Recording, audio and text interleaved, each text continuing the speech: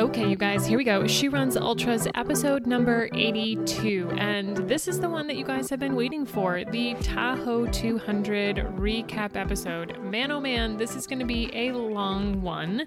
So long, in fact, that I'm actually sitting down to record this one when usually I do all of these standing. Hopefully you saved this one for your long run or your commute. Who knows how long this is going to take. So first and foremost, I want to kick things off by saying I finished the damn thing. It took me 96 hours and change, which is actually kind of like about 10 hours more than I expected. But as I go through this, I think that you'll see why. And in preparation for this episode, I came to the conclusion that the best way to recap it would just be to go through it day by day. It's actually also the best way for me to remember what happened in this sort of logical sequence. And I sat down and wrote it out to make sure that I could refresh my memory and so that I wouldn't forget anything, because 96 hours is a long time, especially when you're kind of sleep deprived. So that's how we're going to do this. I'm going to walk you through the experience, and I don't know if you guys heard from the previous episode, but I recorded a bunch of voice memos, myself, Adam, Frank. We recorded all these different voice memos to document the experience, and I'm going to insert them in the places where it makes sense. So hopefully by the end, the whole thing will come together and you'll have a really accurate picture of how things progressed and some of the nuance of running 200 miles. So, and at the very end, I'm going to answer all the questions that you guys submitted via Instagram. So I put it out on my stories the other day that I'd be recording this episode, and I wanted to know what you guys wanted to know, if there's anything specific that you wanted me to cover. And I got a ton of really great responses, some of which will be answered by just listening to this episode, and some that I think sort of need a little bit more detail. So let's just go ahead and dive right in. Everything starts on the Wednesday before the race. So the race started on Friday. Wednesday, my husband and I took a flight from Boston to Reno, and we got there late, like 11 o'clock at night. We got our rental car and we drove like the 45 minutes to the Airbnb. We got in there. Frank was actually already there. He'd been there for a few days. Frank is my friend and pacer. And he'd actually been there for a couple days running and sort of scouting things out and getting the lay of the land. So Wednesday was kind of like the first day everything started, but Thursday really was the first full day that we were there in Lake Tahoe, in the Lake Tahoe region. And that's when everything really needed to come together because it was Thursday and the race started on Friday. So got up around 7 a.m. local time, went to go get some coffee, and just sort of had like a leisurely start to the morning because we'd gotten in so late the night before. Packet pickup didn't start until noon, so we had some time to kill. And so I used the morning to start packing my drop bag. So there were a bunch of different aid stations on this course, and you could put drop bags at only specific ones. So some were only reserved for race staff, no crew. Some were crew and race staff. And some were crew, staff, drop bags, the whole 9 yards. They were sleep stations. So there was sort of a method to the madness on how you went about attacking this race, whether you had crew or you were doing it by yourself. And so that really dictated where you were going to put your drop bags. Because I had crew and because I had pacers, I settled on the fact that I was just going to put one drop bag at a place called Tunnel Creek. And because this was an out and back course, I would see it twice. So in the grand scheme of things, there are 6 aid stations, technically 5 with Heavenly being the turnaround point at 100 miles. And so when you got to Heavenly, you would just reverse the course and see all of those same aid stations. So I chose to put a drop bag at Tunnel Creek, which was mile 65, and mile 135. And this was a strategic move because crew can't get to that aid station. So it was just race staff providing aid there and your drop bag. So that was sort of the method to our madness on where the drop bag would go, because there was basically a 40-mile stretch from Tunnel Creek to Heavenly where I could pick up a pacer, but they couldn't bring me anything.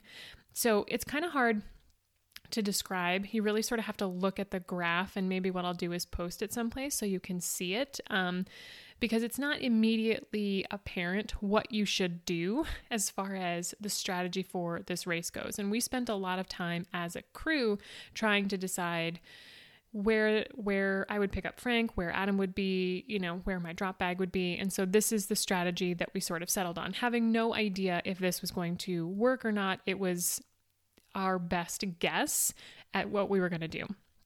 So I packed the drop bag.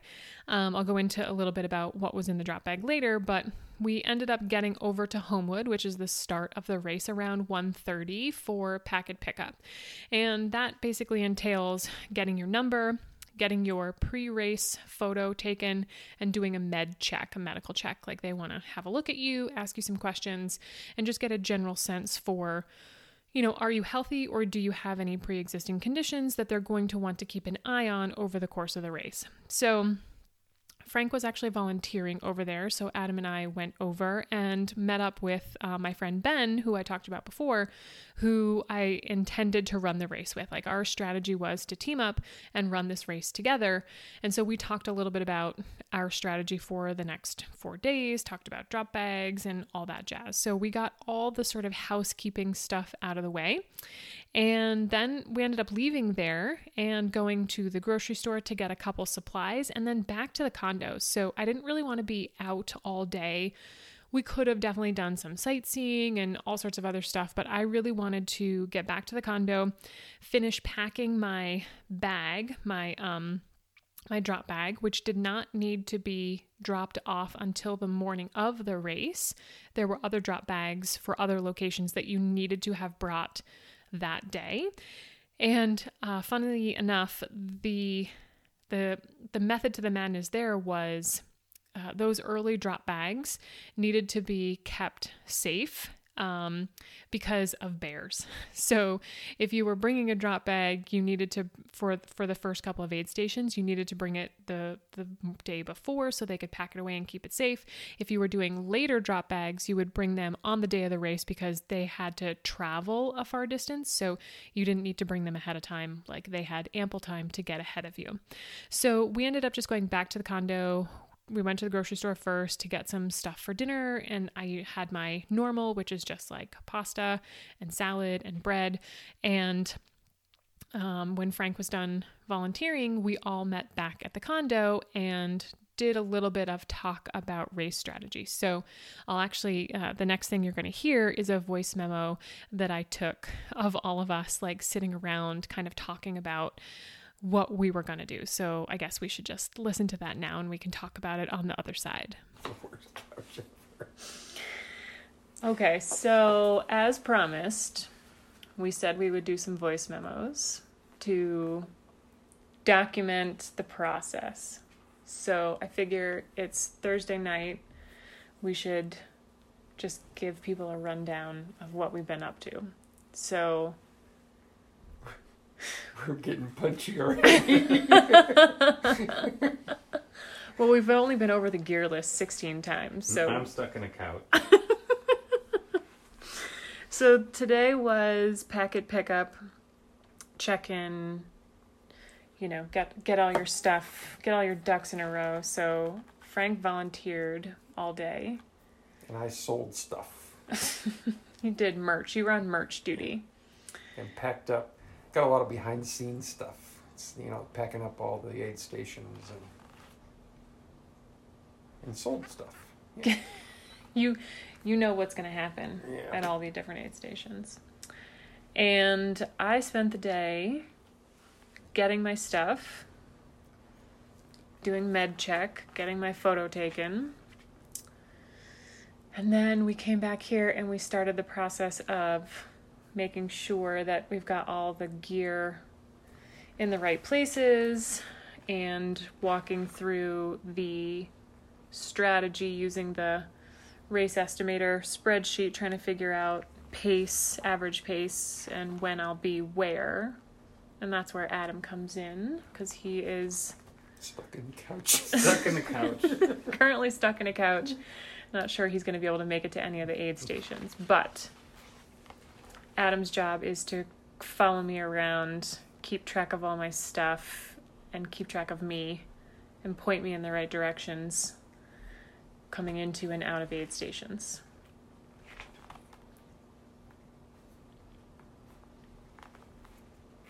I think that brings us to now. What am I forgetting? We're doing a voice memo. From a couch we can't get out. Oh my goodness. I'm glad I'm not in that couch right now. It's just the two of you. Just you guys being swallowed up by this massive couch that's in our condo. That is quite large. That's going to be the highlight of this. Yeah. No. No, it's not. Sorry, we missed you. We were stuck in the couch. All right, so what are you, Frank, what are you most looking forward to? You've already run, I should preface this with, Frank has already run some sections of the course and he knows all the aid station locations. I'm basically going in blind. I haven't seen, except for the first vertical 500 yards of the start, I haven't seen any of the course. Yeah, I've already scouted out all the aid stations and some of the course. The first 5 or so miles of the start, and then a few other spots around the aid stations. So yeah, I've seen a fair amount already. And then, what am I looking forward to? I don't know, just doing it. I don't think there's any one specific thing I'm looking forward to on this. Really, it'll be fun. The whole thing. You want the whole experience. I got to volunteer, so I got some behind the scenes stuff, and now we're crewing and going to do some pacing at night. Mm-hmm. That's going to be the important part. Chase away cougars, or Yep, that's also an important part. yeah, it's going to be fun. It's going to be a good time. I'm excited. I'm hesitant to ask, Adam, but what is going to be your favorite part about this whole process that you kind of got roped into?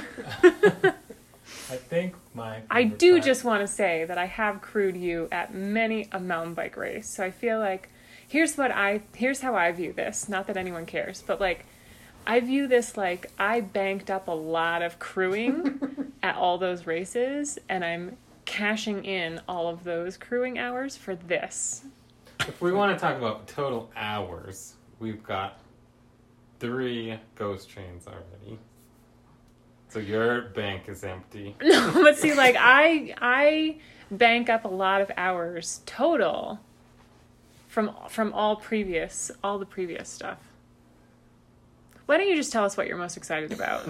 Because I don't think this is going to go in my favor. I'm most excited for the race to start. Nerves to go away. Race has started. You're It's time to nervous? go. No, everyone's. Yeah, It's just Yes. everyone is nervous. it's a lot. Yeah, I think like we said earlier, once we get the first 50 miles done, we'll have a better idea of what needs to happen. I'm also excited about my new hoodie.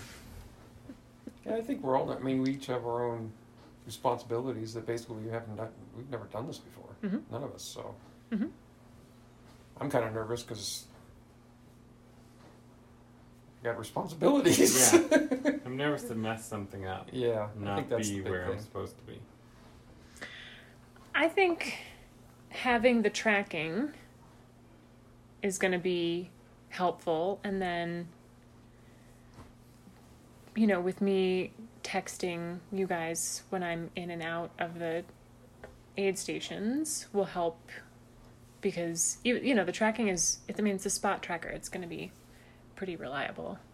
So My thing is, if I was just doing this on my own, and I screwed up, that's on me. But if I screw up on this, it's going to mess up somebody else.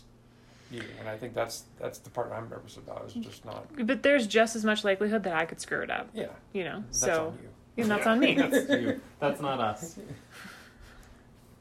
But I'm okay. I mean, I'm okay screwing myself over, but I don't want to do anything to anybody else. Well, I don't think, like, this is a big deal. So. aside from not being at an aid station Oh, that would suck.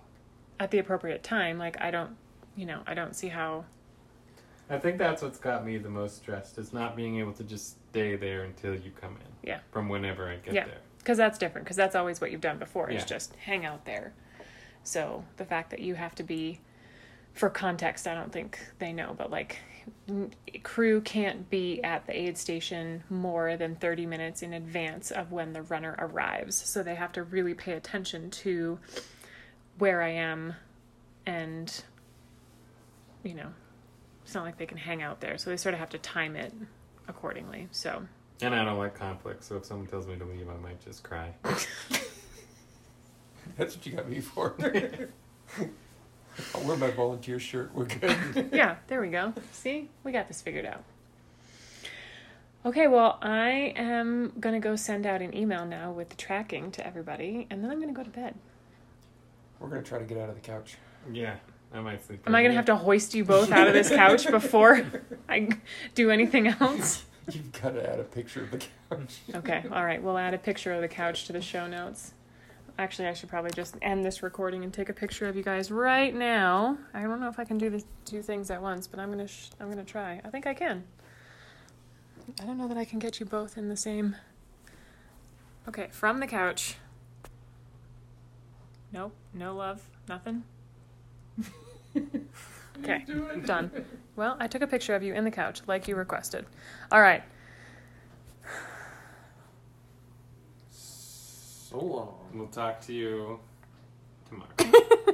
That's all. We'll For Thursday night. We'll post updates we'll get behind the scenes updates.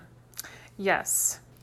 Okay, so as you can hear, everyone was a little punchy. We were sort of at the tail end of our strategy meeting and just sort of recapping things. A couple quick things I want to reinforce is, that note I said about the spot tracker being reliable. We're going to come back to that in a second. And the whole idea that the crew couldn't be at the aid stations more than 30 minutes in advance. So that was, that's because there were so many crews, so many people, that if they would have just overwhelmed many of the locations. It's not like they were in these huge parks. They were oftentimes little parking lots or places on the side of the road that just couldn't accommodate that many people. So just keep that in mind. So I did end up getting to bed around 8 p.m. and surprisingly, I slept really well. I actually wasn't nervous, just being there, having gotten to the place, arrived, gotten my number and gotten some of those logistical things out of the way. I felt really good. So I slept really well right up until about 2 a.m. when what I'm calling the Big Bang happened. So I was sleeping sort of lightly, and then we had this slider door in our Airbnb, and it was open because none of the houses there have air conditioning. You just open all the windows at night to help cool the place down. So we were on the second floor. We had this sliding glass door open, and at 2 a.m. there was this massive bang, like I thought it was a gunshot or it wasn't a firework. I couldn't quite make out what it was, but it was loud. And nobody else heard it, which I will allude to in the next voice memo. But basically, I tried to talk to Frank about it the next morning, and he thought it was him. He thought that when he tried to sort of do the same thing, like roll over and open his window, when he whacked his foot on the nightstand, he thought that's what I heard. But when we timed up the timeline of events, what time that actually happened, it was at 9 p.m., not 2 a.m. So the mystery is unsolved. I have no idea what woke me up at 2 a.m.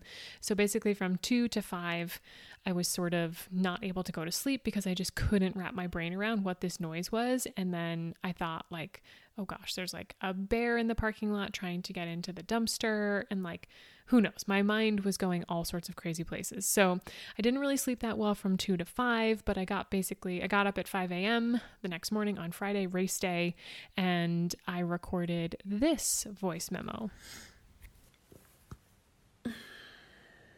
It's 5:20 on race morning, and I slept so well right up until 2 a.m.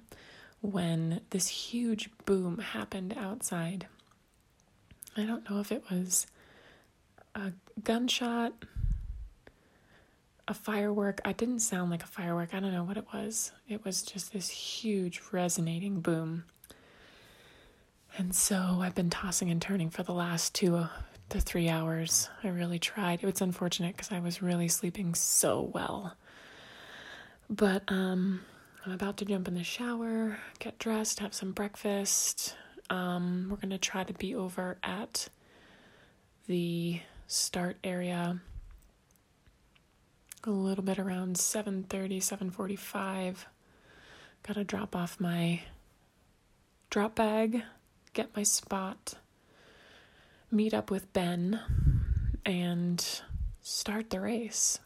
Surprisingly, I am not very nervous. I'm sort of neutral right now, and I'm sure that the nerves will hit when I get there, but I feel pretty good. And I'm just looking at this like it's a 4-day march through the woods. I feel much better now after last night when we went through all of my stuff and my drop bag, and Adam and Frank and I talked about who was going to be where at what time. So yeah, I think I'm just mostly excited to get this thing started. But first things first, shower, because it's going to be the last one I have for 4 days. So I took that shower. Side note, I didn't even bother to wash my hair because it wasn't going to make sense. It was just going to instantly get dirty. So I showered, changed, got dressed. I tried to eat, had to do it sort of in small doses because my nerves did sort of kick in a little bit and my stomach was just a little queasy. So while I was doing another run through of my pack, the one I was going to wear, I sort of took a couple bites and then went through my pack some more, so on and so forth. So I did manage to get down an English muffin and a banana, which is pretty typical for me pre-race. That's kind of like my standard go-to. I even took a picture. I took a picture of it to prove.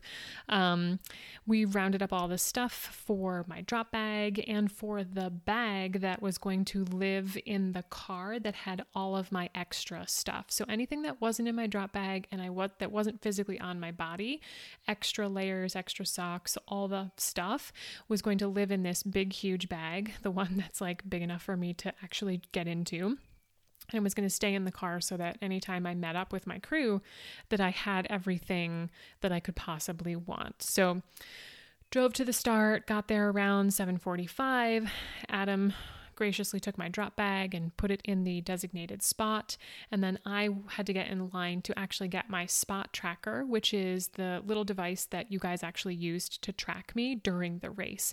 And it was really primarily for the race staff so that they could make sure that I didn't get lost and that I was going in the right direction. So, on one of those random nights when I was super tired, that I didn't make a wrong turn and go way off course. But as a general aside, it served really well because you guys could also follow me. So because we were there so early, we had some time to sort of hang out and get acclimated. And this is when I started to just sort of like get into this real calm. I didn't have any more nerves. I wasn't like worried at all. I was just really excited to get started. People started to arrive and it got really hectic. So I was actually glad that we got there early because the line for spot trackers got really, really long. Like everybody waited until the last minute to do that, which I'm excited that we didn't. And so in the 15 minutes leading up to the start, Ben and I actually recorded this voice memo. And I think you actually hear Frank and Adam chime in here as well. So let's listen to the 15 minutes to go voice memo. Because it's like 15 minutes from the start. We have all our stuff. You got your spot device. We got our numbers. We are packed. We are ready to go.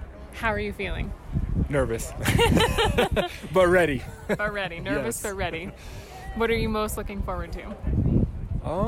Just getting out there and having fun, yeah. I guess. I'm ready to go. Yeah, I know. We said the same thing last night. Just like all the build up, all the anticipation, I'm actually not even really nervous anymore. Like, I'm just excited to get going. Yes. I feel like once you're here and you see everybody else and you get checked in, you look like you have something to add. No. Oddly enough, I'm nervous, and I don't know why. The rest of us, the runners are good. The Pacers, how's the crew? I'm just here so I don't get fired. What would you get fired from? Life. All right, so the plan is we're going to try and do some more of these over the course of the race, because it was a big hit when we did it during Ghost Train. So I think it will help to sort of document, because I guarantee we're going to lose track of time. Oh, yes. Absolutely. We're going to forget things. We're going to lose track of time. And it was fun for me when I went back and did the Ghost Train episode to listen to the notes, because I was like, oh, right, that was the part where that happened, or that was the part when, like, this happened. So I'm excited to do that. Ready? Yes, ready. Let's go. Okay, I need pictures. So I'm sure that you guys heard in the background, but there was a ton of wind. The weather for the first 3 days was actually idyllic, at least for me. It was forecasted to be in the 50s and windy for the day, and actually for the first couple of days. And then it was going to heat up into the 70s by Monday and Tuesday. So a couple days down the line. So I didn't have to worry about that for a couple days. And the nights were supposed to be down into the 30s. And actually it would get a little bit lower than that as we went up in altitude. So, I mean, I can't complain. These were ideal conditions for me because that's what I'm most used to running in here in New Hampshire. Other people were sort of, most of like the West Coast people and the Southern people were a little distraught over this because it was a little colder than they would have liked, but it was perfect for me. So I had all the right clothes, and it was really the warmer temperatures that I was worried about, but it seemed so far away, like 3 days away. I was like, I'll just deal with that when it comes. So about 10 minutes before the race started, we moved over to the actual starting gate. And then, it seemed to happen quickly. The countdown began and the race started promptly at 9 a.m. And I think we mentioned this at the beginning, but the first leg of the race is 10 miles and the start is basically uphill. You literally go up the side of the Homewood Ski Resort, which is challenging, but it's also a nice way to start because you're forced to walk/power hike. I didn't see anybody, maybe save for like one or two people, that were running from the start. So I did my usual thing. I put myself at the back of the pack and it worked out nicely for me since one of my main concerns was altitude. So I was forced to sort of slow down and just gradually warm myself up. So I noticed that I was slightly out of breath, but I was never gasping for breath. It was challenging for me to breathe, but it wasn't a real struggle. So I just sort of took it easy for the first 2 days to acclimate, but also bank some time and get ahead of the cutoffs for each of the aid stations.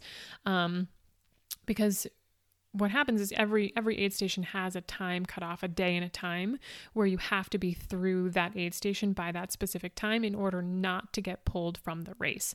So the first leg, like I said, is 10 miles and it had one of the tighter cutoffs. I think it was like 4 hours to go 10 miles, which might not sound all that difficult, but the terrain is pretty challenging. The first 2 miles are essentially uphill, and then you're traversing an exposed ridge with some serious snowpack. There was a ton of snow still left up there, and then you run a pretty steep downhill to the aid station with some terrain that you have to navigate, like more snow, more rocks, more scrambling. So Ben and I made it there to that first aid station with about 45 minutes to spare on the cutoff, which was essentially our plan. So we were like right on point with that. We hit up the aid station, paused to address our feet, and then we were off. Like, we didn't want to spend a ton of time there. I think we said like 10 to 12 minutes, and on the nose, that's what we did. If you guys know, or like were following my struggles in the lead up to this event, you know about all the packs that I went through to try to find the right one. And I landed on the Salomon Advanced Skin 12 liter.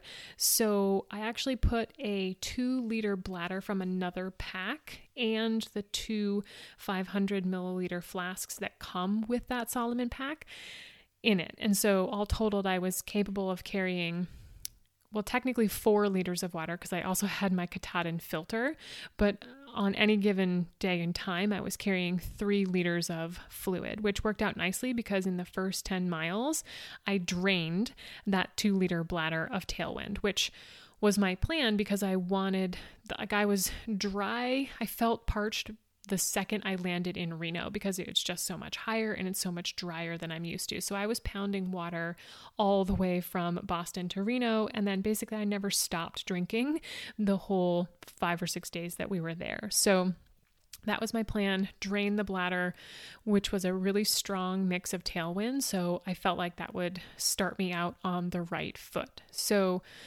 my 2 flasks pretty much ended up being a backup or reserve throughout the race, and they were mostly filled with water. In the later stages of the race, I actually filled one of them with ginger ale, which was like super helpful, but I viewed those sort of as my backup or my reserve. So the first aid station is called Stephen Jones, and it was mile 10 and mile 190. So some people did put drop bags here and had stuff that they wanted for the return trip. Like I said, I did not put a drop bag here, but here's where I did make my first mistake. And that mistake was that I didn't take enough calories from the aid station for the next leg, which was 20 miles. So while I was there, I had a PB&J, I had a banana, and I had some calories on me, plus a full bladder of Tailwind. So I topped off that bladder at the aid station. But by the time that I got to Tahoe City, which was the next aid station, I was in desperate need of food. I did not calculate well on the food front. And so that was a mistake that I actually repeated again, but I did learn from that mistake. So here is the voice memo that I recorded leaving that first aid station, Stephen Jones. Okay, it is 12:30. Day 1, we just went through the first aid station at mile 10. Ben, how do you feel? I'm feeling really good. Actually, good, nice breeze out here. Yeah, the wind is incredible, which is actually twofold positive because it's pushing away all the bugs and it keeps us nice and cool. Broke my hat within the first 10 miles, lost the clasp. Luckily, I had a safety pin. What else? What else did we do? Rode down some snow. Oh yeah, we rode some snow. There was some snowpack that was needed to be traversed, and so we rode the snowpack down. The views were pretty epic, I do have to say. We went down just as much as we went up. And now we're headed to the second aid station at mile 30-ish. That's the first time I get to see crew. And so this is 20 miles to the next aid station. We're just doing a solid power walk. I had about a whole banana and a PB&J sandwich. So that's got to settle for a little bit. I don't know, I'm feeling pretty good. We did our feet, changed socks, did all the necessary things. We've been hydrating. I almost went through 2 liters of water. My bladder was pretty empty. What about you? What have you gone through? Liter and a half. Liter and a half, yeah. So pretty solid, pretty dry up here. Any other parting words? We'll see you in the next one. This is going to be fun. So you can sort of tell by that voice memo, like our spirits are really high. It's the first, 10 or so miles of the race. Everything is hunky-dory, like everything is going great. So it's kind of fun to listen back on these voice memos and sort of hear how I was doing at each of the individual points along the way. So yeah, we basically cruised through that first 10 miles. It was a lot of fun. I did break my hat, which I was so pissed about. Like I didn't want to lose it on this ridge because the wind was blowing so crazy. So I tightened it down, and then I realized it was putting like a lot of pressure on my head. So I took it off and I was trying to loosen it, and I just pulled too hard and the whole clasp snapped and went flying off into the woods. We spent like maybe 2 minutes trying to look for it. And then I was like, fuck it, forget it. I have a safety pin. So to this day, it's still safety pinned. It lasted the entire race with that same safety pin. So I guess I got all of my bad luck out within the first 10 miles. So the next leg was Stephen Jones to Tahoe City, 20 miles. And we kind of cruised through this section without any issues as well. It was like pretty easy going. I have to admit that I don't remember every single feature in every single section. I tried my hardest to really, this is why I broke it up in this way, because you know, I ran from aid station to aid station, and so I can remember certain points along the way. But this one was of no consequence. Like, it was pretty easy. The weather, like I said, was great. I guess I should mention sort of what I was wearing for context. I chose to go with 3/4 length leggings, which was actually a good call because as we got higher, it got colder. A short sleeve shirt with my sun sleeves, a lightweight Marmot windbreaker with a hood, the infamous trucker hat, my sun gloves, which were fingerless gloves, which were great. I basically wore them the entire race, except for when it was nighttime and cold. I had a buff as well. And then in my pack, I had all the other required gear stuff that was mandatory for us to carry, including long pants that covered my legs, a jacket with a hood, which for me, this was actually also my raincoat, a cold weather hat and gloves, extra calories, a bivy sack, first aid stuff, my water filter, and a few other miscellaneous things. So if you think that sounds like a lot, it was. In addition to the water, I think... all totaled, I should say, I think my pack weighed probably between 10 and 12 pounds. I didn't actually weigh it, but it was a decent weight. It was a pretty heavy pack. But, so like I mentioned, not only did I take voice memos during this time, but also Frank and Adam recorded some voice memos. So, the next thing you're going to hear is a voice memo that Frank recorded that was somewhere around race mile 12. So we are a little over 4 hours into the race. Adam and I are sitting at somewhere around 12 miles. And we've run into our first snafu.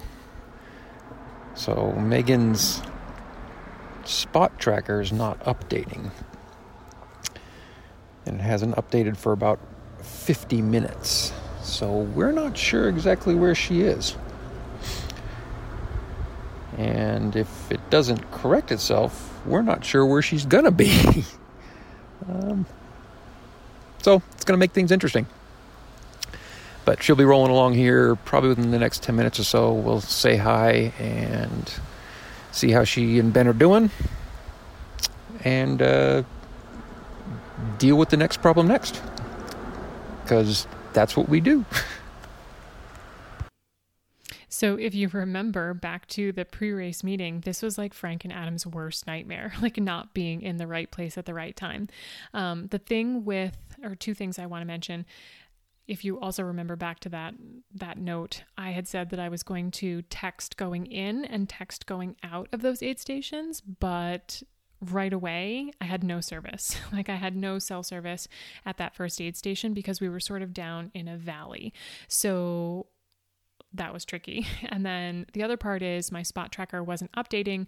The thing with the spot is that it needs a clear view of the sky, and apparently mine didn't have one, but they could see Ben, and Ben's tracker was updating a little bit more frequently. And they knew that the plan was for us to stick together, but they couldn't know that, given the information. Like if my spot wasn't updating, but Ben's was I still with him? Did Ben go on without me? And without cell service, they had no idea. So they were a little worried, and I don't blame them. So what they did was, after Stephen Jones, we actually had to come down sort of into town and run along the surface streets along this bike path for a bit. So what they did was just camp out on the road and wait for me. And actually not long after they recorded that previous voice memo, they recorded this one. But I'll just do a quick update, seeing as I just updated saying we didn't have your spot. And now I'm here. And now you're here? We are here. We are good. Having a good time. And here's my people. And your spot's working again. And here's Adam. Do-do-do. And it's a good day. Hi. You going to collect some pine cones? I broke my hat within the first 10 miles. There's so much wind on the top of the... Yeah, it was the first 5. There was so much wind on top of that ridge. Did you go all the way to the top of the ridge? Yeah. Holy hell. So much wind, I thought I was going to lose my hat, so I tightened it down. And then I tried to loosen it up, popped the whole buckle, but luckily I have a safety pin. So I pinned it together, and here we are. Good job troubleshooting. Ben slid down an ice luge. Awesome. On his butt. Yeah. Yep. What else? It's just there. It is what it is. What else? What else do we have to report? No, I'm good. Thank you. You hang on to that. I don't need to carry any more weight. Hi, puppy. What else? Everything is pretty good. Good. Can't complain. How was the cliff? Were you on the ridge? No, we didn't do that cliff. You didn't run along the edge? Oh, yeah, we did run along the ridge. It was pretty epic. Yeah. That's going to be hairy coming back. Yeah. That's going to be very dicey. A lot of the initial snow has melted, but then when you get up higher, all that other snow is still there. Yep. So I don't think it's going to go anywhere. Cool. Did you pass your family already, Ben? Yep. Yeah, they were. So the street we came before we hit this trail was 1 block from our house. We were in it. They were all standing there. Just hanging out on the street corner. You know? So that's the 12-mile update. 12 miles. And we'll... I feel like we're closer to 14 here. So as you can hear, the wind was pretty epic. At that point, we were down very much close on the lake, like right on the bike path adjacent to the lake. So the wind that comes off Lake Tahoe is crazy strong. So I apologize for the audio. Hopefully you could hear kind of what was going on. But so they found us. And then we basically had another 10 or so miles to go to get to the next aid station, which was Tahoe City. So this was technically the first time I saw my crew, the first time I was able to get aid from Frank and Adam. When you heard them just now, they were like just walking next to me on the surface streets. They didn't give me anything. They weren't intending on helping me. They just wanted to check in and make sure that I was still alive. It was a proof of life mission. So we got to Tahoe City, and this aid station was in kind of like a local parking lot, and we got there somewhere around the late afternoon / early evening. It was still light out, but it was about to go dark, which meant that we needed to do a lot of stuff in this short amount of time. So we changed socks. I dealt with my feet. I actually washed my feet. We brought a pot, like a big pot from the Airbnb, and filled it with a little bit of water, and I was able to soak my feet, clean them off, cool them off, let them air out and dry out, and I reapplied everything, new trail toes, new socks, new everything. I ate a ton of food because I was feeling really behind on calories, so I put Frank in charge of this, and he gathered up a bunch of food from the aid station. I mean, he came back with like a cup of noodles, a PB&J, like they actually had a vegan sausage, which I ended up not eating because my stomach was a little queasy at that point. So I was just going for really bland stuff. I can't remember what else, but I know that there was a lot of food, which was awesome because like I said, I was way behind on calories. Plus he snagged me more food to take on the go so that I didn't make the same mistake as the last leg and run out of food. And then there was the whole debate about what layers to put on because the nighttime was coming and the temperatures were going to drop, and then I needed my lights. So I ran with my rechargeable Petzl headlamp on my head and then my Kogala on a waist belt, which was really great. I like that setup a lot because it gave me more than ample light, and both of those are they can last basically all night long without running out of batteries. So even though I had a backup headlamp in my pack, which I was required to carry at all times with extra batteries, I never needed to tap into that. So the plan was to be in and out of that aid station in 30 minutes, which we basically did. And then I guess I have a little note here from Frank that you should listen to. So Adam and I just left Megan and Adam at Tahoe City, 50K in. We did a half-hour stop, and everything's looking good so far. Everybody's feeling good. No major issues. The only comment was Megan was a little behind on calories, but we fixed that. We stuffed her full of food and kicked her out. So everything's looking good. It's starting to get dark, and we'll see him again at Brockway Summit, and hopefully get a little bit of sleep before we roll out again. So that next leg was another 20 miles. And yeah, so we left there feeling really good. We went off into the night. We did about a mile on the paved road before we started to duck into the woods for what I call some more up downs. By this point in the race, the total elevation gain was about 9,000 feet and the total loss was about 8,000 feet. So we have gone up just as much as we've gone down, give or take a little bit. And now that the night is starting to set in, the crowd is starting to thin out. So there aren't as many people around as there were before. In the first 30 miles, we were seeing lots and lots of runners. There were also the trails were open to other people as well. And like I mentioned, we were walking on some of the surface roads. So we were seeing a lot of people, but now at the 50K mark, nighttime, the crowd is starting to thin out. We're sort of by ourselves for a long time, Ben and I, and we stuck together and eventually found ourselves sort of leapfrogging groups of people back and forth, which is pretty common in ultras.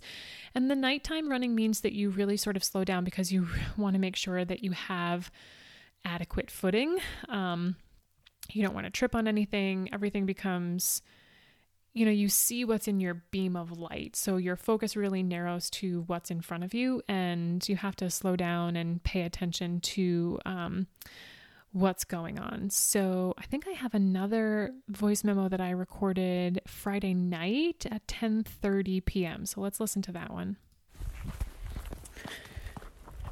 So it's about 10:30 on Friday, and it is pitch black. Unfortunately, we did not get any of the full moon, or the almost full moon. The temps are, I don't know, I'd say probably down into like the 40s, and it's actually lightly snowing right now, which is kind of nice. It's very quiet. Ben and I are sort of leapfrogging with a couple different people, about 4 or 5 different people back and forth, which is nice, so that you're not out here just totally by yourself. I'm hesitant to ask Ben what our mileage is. Are we more than halfway there? Yes. Yes, we are more than halfway there. That's all I wanted to know. So we are more than halfway there on this 20-mile stretch, and the next stop will be Brockway, and we will get to sleep there, which I am really looking forward to, catching a couple of Z's, and then getting up with the sun, maybe having some more food. I've really been blowing through water. In the first 30 miles, I drank 4 liters worth of Tailwind. So to say that it's dry here is an understatement. And my stomach was a little wonky coming into the aid station, but I ate a bunch of food and now I feel really good. I'm carrying probably well over 1,000 calories on me. just in case, because last time I did not have enough food. And yeah, that's about it. Just thought I would share some thoughts from the quiet time out here on the trail in the dark. P.S. No animal sightings yet. Seeing wildlife was like one of my worries, and I don't necessarily care so much about black bears because we have those here, but I was really concerned about mountain lions and snakes, because you guys know that I don't like snakes. But up to that point we hadn't seen any wildlife, and fast forward through the whole race, I actually didn't see any wildlife, not even on day 4 and 5 when it was super warm, when I thought I was going to see a snake sunning itself on the trail. There was no snakes to be had. So we were actually making really good time on this leg, sort of just like cruising along through the dark, leapfrogging with some people. And then actually about 4 miles out from the aid station, Ben started not to feel very well. So we slowed down a little bit and we got him to the Brockway aid station. I think it was maybe around 1 or 2 a.m. I forget the exact time. Maybe I will say it in the next voice memo. But, and it was at that point that he actually opted to drop from the race for medical reasons. So I was sad to see him go, but he ultimately made the right choice. So at that point, this was a scheduled sleep stop for me. So the Brockway aid station was the 50-mile mark, and it was a dedicated sleep station. And so we had decided, or I had allotted in the planning, 3 hours to be in and out of that aid station. So arriving, sleeping, waking up, getting all of my things taken care of, and going for 3 hours.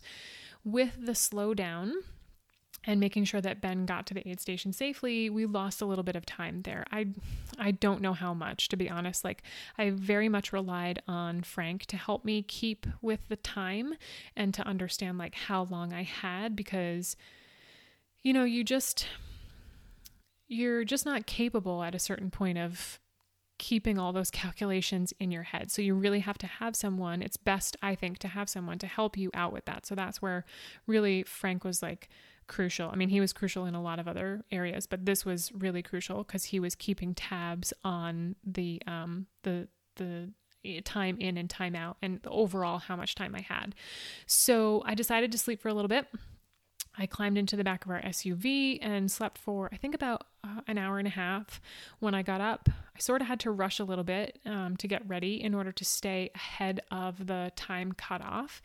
And now I had to run the rest of the race alone by myself until I picked up Frank as my pacer the following night. So I felt really good having slept a little bit. I definitely needed it because I was tired. I was worn out. You know, I'd been moving for more than 12 hours straight, and I was feeling the pressure of staying ahead of the time cutoff. So getting up, I was rip-roaring and ready to go. Like I wanted to stay ahead. I didn't want to get timed out on the course. So by this time, the herd of runners had really thinned out, and I was almost completely by myself. I did see some local hikers on the trail, but not many. And a lot of them were amazing. They, you know, stepped to the side. They let me go through. They cheered me on. And all in all, it was just like really nice to see other faces. So I left Brockway, and the next stop was Tunnel Creek. So this would be race mile 65. And so I recorded a little voice memo leaving that Brockway station. Okay, everyone, it is Saturday, June 18th, 5:57 a.m. I just left the Brockway aid station. That is the 50-mile mark, and I slept there for just shy of 2 hours. Feeling pretty good. Making my way to Tunnel Creek, which is the next aid station. Most recent news to report is that I am now running solo. Ben had to drop at the 50-mile mark. So this is now a solo adventure. I'm feeling pretty good. Got a little bit of sleep. My legs feel okay. My feet feel pretty good. Just working on keeping ahead of hot spots and blisters. I've had the most random assortment of food. None of which is going to sound good to you guys. But it includes ramen noodles with broth, bananas, mashed potatoes, instant apple and cinnamon oatmeal, so many Go macro bars I can't even begin to count, more Tailwind than you could ever imagine, and gosh, what else? Peanut butter and jellies. I've got a bag of mashed potatoes with a spoon in my pack right now, along with an English muffin with peanut butter. So that's going to be my breakfast for the morning. Wasn't sure I was going to be able to keep food down, but so far so good. So I have about 15 miles to the next aid station. So I'll try and eat that food and make it to Tunnel Creek. See you all then. Okay, so this is day 2. It is 6 o'clock in the morning. We just, Megan took a 2-hour nap, a little less than 2 hours. It's only 5:45. I'm 2 hours and 45, 2 hours and 15 minutes ahead of the cutoff. So we're ahead of the cutoff. And on an unfortunate note, Ben had to drop.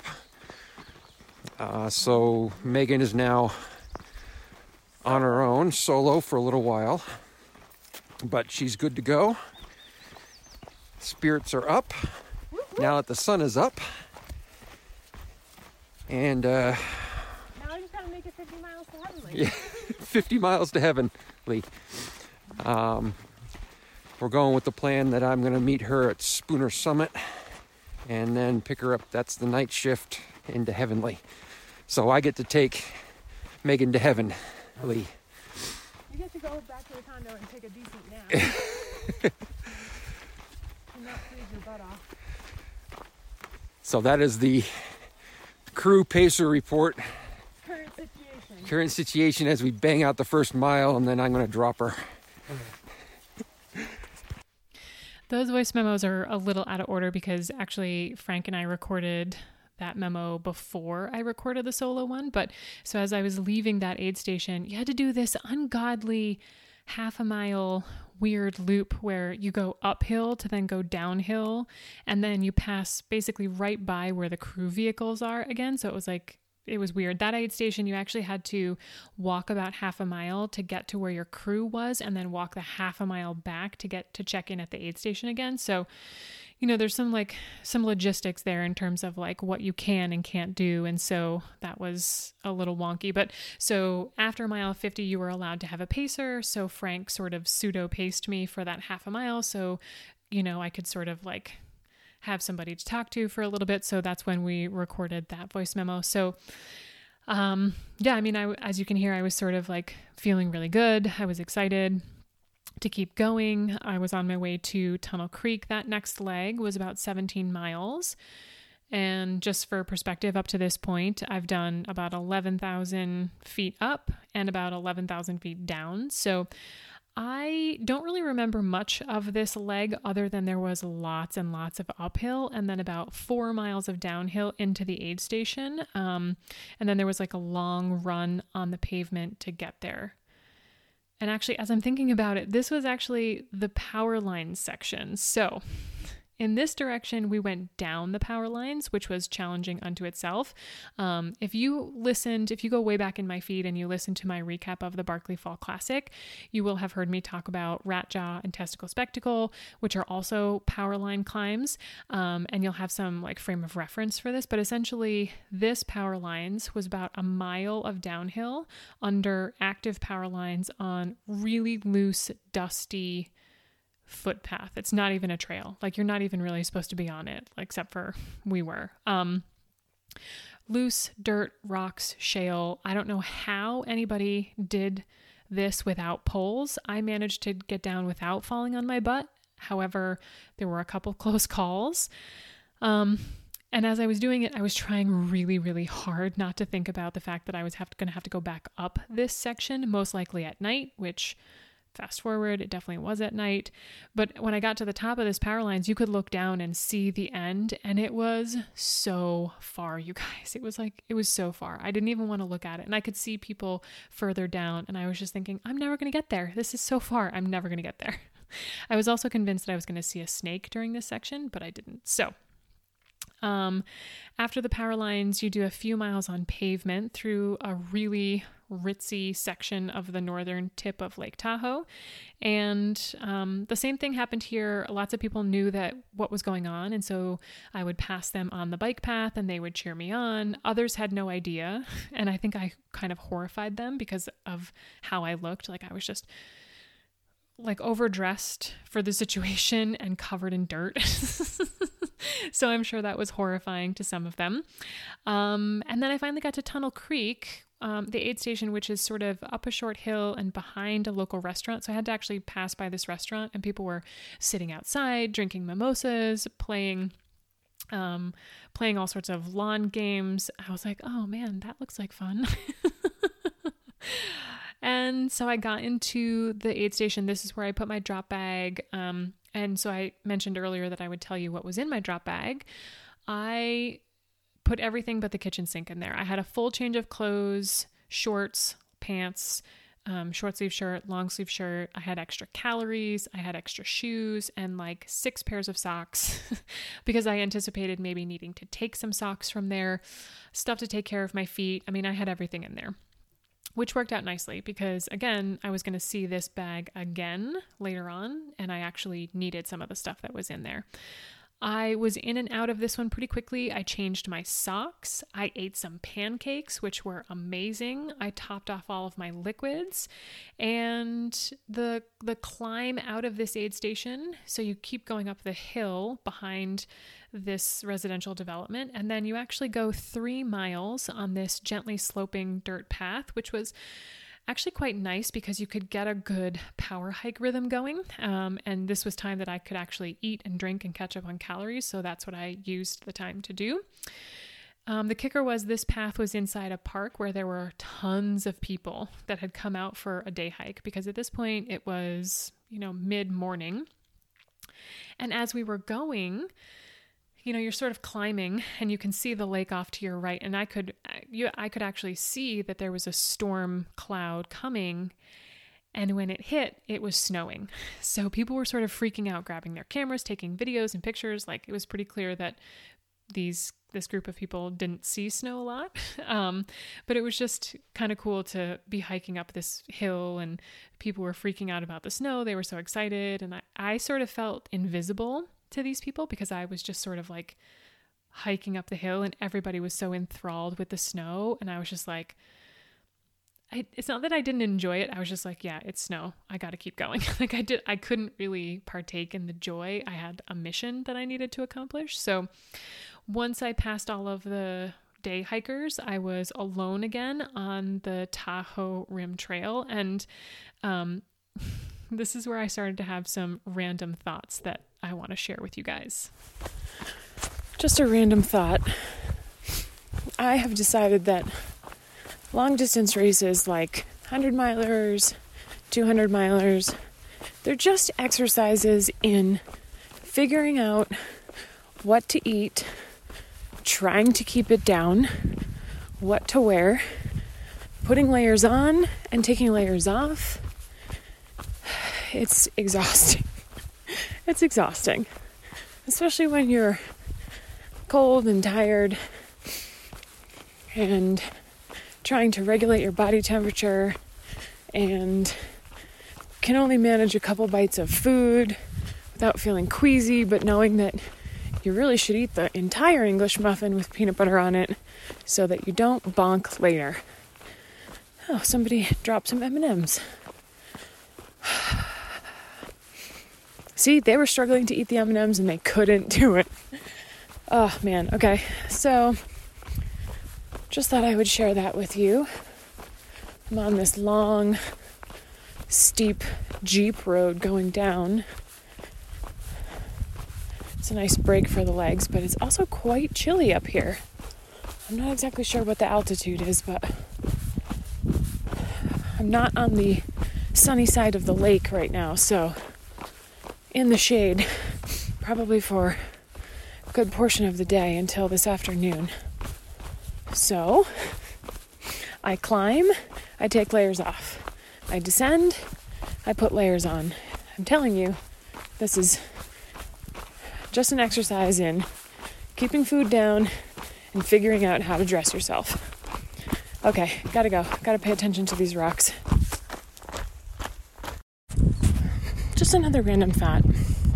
If you guys ever really want to freak people out, like really disturb them to their core, here's what you do. You run 65 miles with, 12,000 feet of vert. Roll around in the dirt for a little bit. And then as you're walking down the main street of a really rich neighborhood, eat instant mashed potatoes out of a Ziploc bag with a spoon. That will really weird people out. Trust me, I just tested it. So here we are at 11:30 on Saturday. We're at Tunnel Creek, which is a non-crude station. I just dropped Adam off and he ran up to say hello to her and try to raise her spirits a little bit. She's been running solo since this morning, and just talked to her a little bit ago, and it's going, I guess is the easiest way to put it. Yeah, I really don't have too much to add to that. Looks like we might be in a little bit of a low spot. The trail has been pretty rough. There's a power line section that apparently was a nightmare. And it's getting interesting. So this is the part we got to fight through, and I'll pick her up in a few hours at Spooner Summit and see if I can tell her a few good jokes or bad jokes. And we'll get to 100 miles in Heavenly and take a break for a couple hours anyway. So that's it.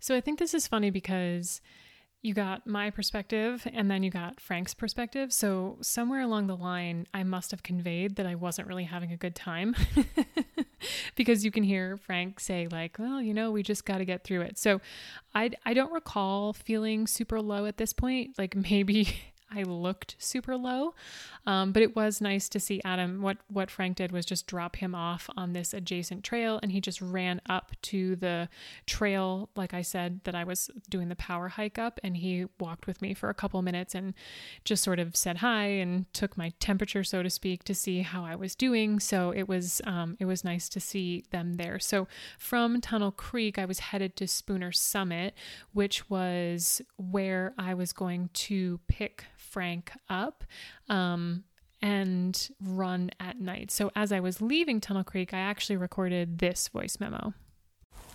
Okay, I just left the Tunnel Creek aid station, mile 65. Spent a little more time there, cleaned my feet, swapped my socks, ate some pancakes, which was epic. Now I'm huffing and puffing because I'm on a 3-mile climb. And actually the incline isn't all that bad. It's just the altitude's kicking my ass. I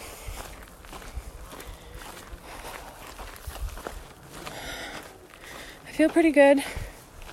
A little sore, a little tired, but those pancakes were really clutch. I was behind on calories. I loaded up on tailwind and water. And I've got 17 miles before I get to the Spooner aid station. And that's where I pick up Frank. Frank's going to run with me all the way to Heavenly. And that will be 100 miles. So it probably won't be until 1 a.m. tomorrow morning.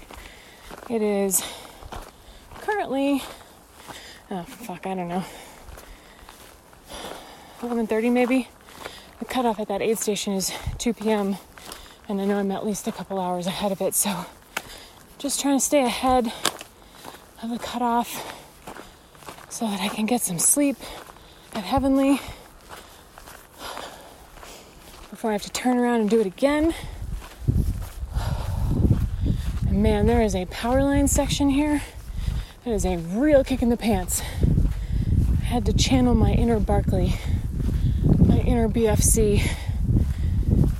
There is no traction, it is all silt.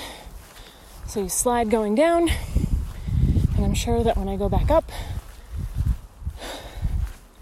it's gonna be slippery. I just have to say, this view right now of the lake is pretty epic. I'm definitely gonna post some pictures of it. As you can hear, the wind started to kick back in, and this section from Tunnel Creek to Spooner was one with a ton of wild and crazy weather. So in addition to the snow that I told you about when I first started this leg, I went through what I'm calling like a couple different climate zones. It went from being hot to windy to freezing cold, and then there was this epic snowstorm.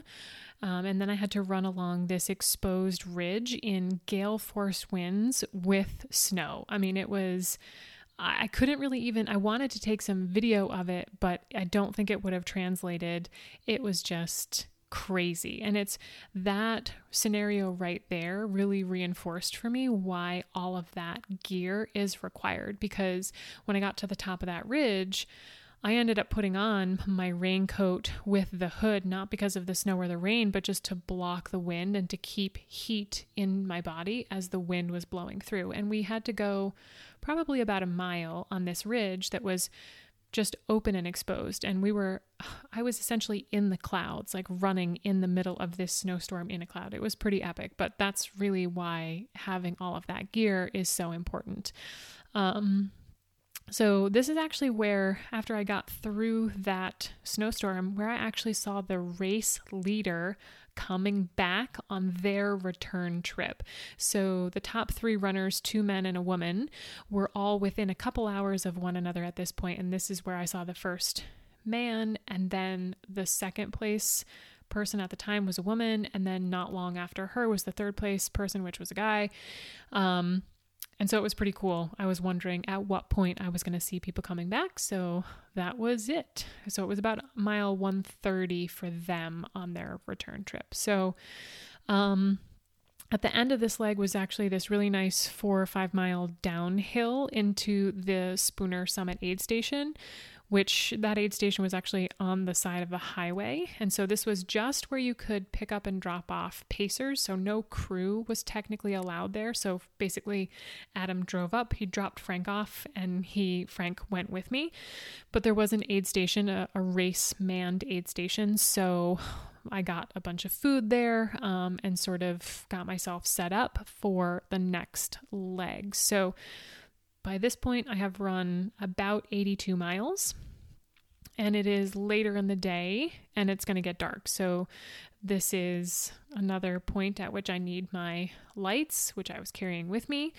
And this next leg will be 18 miles in the dark to the halfway point to Heavenly. So we are getting close. I am getting tired, but I am excited to get to the halfway point. And actually, the Spooner Summit to Heavenly leg was like a lot of fun. So here's the voice memo that I recorded leaving Spooner Summit. All right, party people, it is 7:30. Frank's in the house. On Saturday, and Frank is in the house. We just left Spooner Summit aid station. Man, oh man, that last section. I was just telling Frank about it, and then I remembered I got to do a voice note. So, that was Tunnel Creek to Spooner Summit. So many things happened. It was hot. It was cold. It snowed. There were gale force winds. It was crazy. I spent so much time changing my clothes to accommodate the weather. Probably could have been here at least hour earlier, but it is what it is. I did not want to get to be cold, which is a real problem for me. So now we are climbing to Heavenly. I had a cup of noodles, some potatoes. What else? Refreshed all my stuff. Nice job. What else? Sun's going down. We have 18 miles. At my current speed, we're estimating that's going to take me 8 hours. Looking at about 4 a.m. arrival into Heavenly. I'd like that to be earlier than 4 a.m., but we'll see what we can do. What I am most looking forward to right this very second is arriving in Heavenly. I'm sleeping in the car. I'm most looking forward to a warm car that I climb into, strip down, baby wipe myself. I've been wearing the same clothes for 2 days. And then putting my pajamas on, brushing my teeth, and sleeping. And then getting up and doing another 100 miles. I can't say that I'm looking forward to that part, but the sleep part will make the 100-mile part possible. So, that's all I got for now. I'm sure that at some point tonight, Frank and I will do another voice memo. It's funny because when I listen to that voice memo, all I can hear in the background is my wind pants swishing against one another. So when we were at Spooner Summit, the temperature dropped and like the wind was crazy. So I put on all these layers because I'm telling you, this is just an exercise in dressing for the weather, feeding yourself, keeping your food down. So I put on these pants because I didn't want to get cold. And then we immediately set out on a hike up the mountain. And not long after I finished that memo, I ended up taking those pants off because it just got to be too warm. But that's all I can hear is the swish, swish, swish of my rain pants that I had put on for wind breaking purposes. So it's funny because that's all I can hear. You can definitely tell that I am starting to be over it because I'm thinking forwards to Heavenly and all of the things that I want, basically just being to go horizontal and get clean and to sleep. And we weren't lying. At my current pace, at the pace that I was doing then, 4 a.m. was my projected finish time. And this leg was fun to a certain extent because there were some epic views at the top. We got the most amazing sunset. And again, it was only, I say only, but it was only 18.3 miles. At this point, the total gain in the race was 18,000 feet and the total loss was 16,000 feet. So it was really nice to have somebody with me because I had basically spent that whole day running alone. Like I really didn't see all that many people. I did make friends with this one group of girls at the top, which was pretty awesome because I spent some time running with them and I didn't feel so alone. But then, when you take breaks and they take breaks, you sort of like separate and leapfrog. And eventually I was just by myself and they were nowhere to be seen, which is fine. Like that's sort of what happens. So you can also hear, like I said, good luck to somebody or good job. There were people that were coming back on their return trip, but there were also people that were running. There was a 100K event. And so this section, Spooner to Heavenly, was really high traffic because there were lots of people doing that 100K event. So all night long, we were passing people. So it kind of kept it interesting because we weren't really by ourselves, but it was sort of distracting because we had a lot of headlights flashing us all night long. So you really couldn't get your night vision attuned because you were constantly confronted with oncoming traffic. So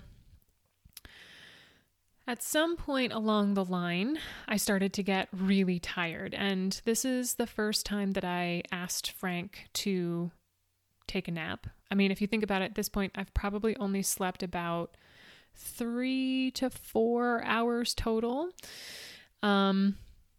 And so what I wanted to do was lay down on the side of the trail for a mini nap, and we scouted out a couple different places, and twice I tried to lay down, but it was an exercise in futility. Like I couldn't turn my brain off.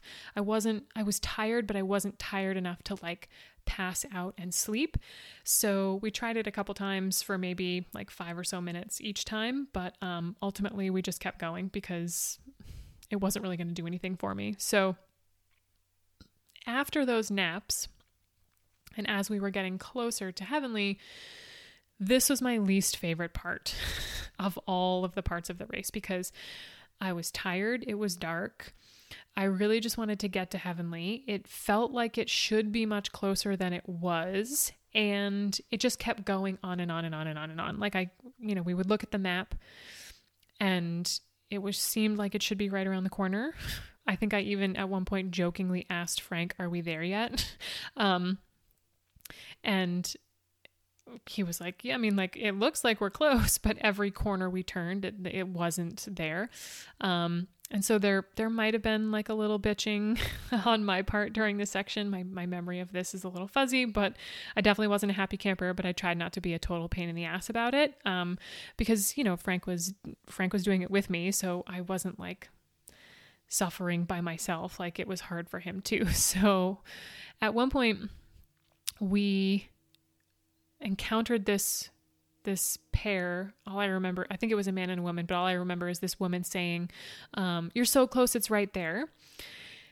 And there's nothing that a tired runner wants to hear less than "you're so close, it's right there," when it really isn't fucking right there. So when she said that, I thought, oh man, like maybe we looked at the map and like maybe it's off and she's right, like it's right around the corner. No, it wasn't there for like another 3 miles. So please don't ever do that to somebody. Okay, like the worst thing you can say to them is like, "Oh, you're so close. It's right there. It's right around the corner." Like, don't say that unless it's truly, truly there. So after pulling myself up by my bootstraps a few times, but I think at this point, like Frank was really frustrated because it seemed, again, like it should be so close, but you had to keep going up and cutting back and like, and then we had to go down a long ways. And it seemed like at any second, the aid station was just going to magically appear out of the woods. It didn't. But we did eventually get there.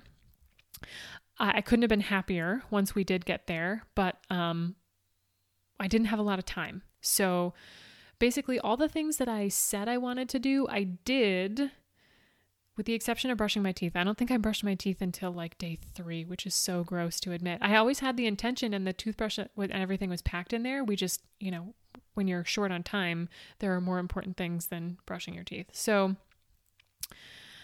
at that point, I was, like I said in the previous voice memo, I just wanted to get there. I couldn't say that I was like excited about going another 100 miles, but I knew that if I could just get some sleep, that my outlook would be different. So I was a few hours ahead of the cutoff.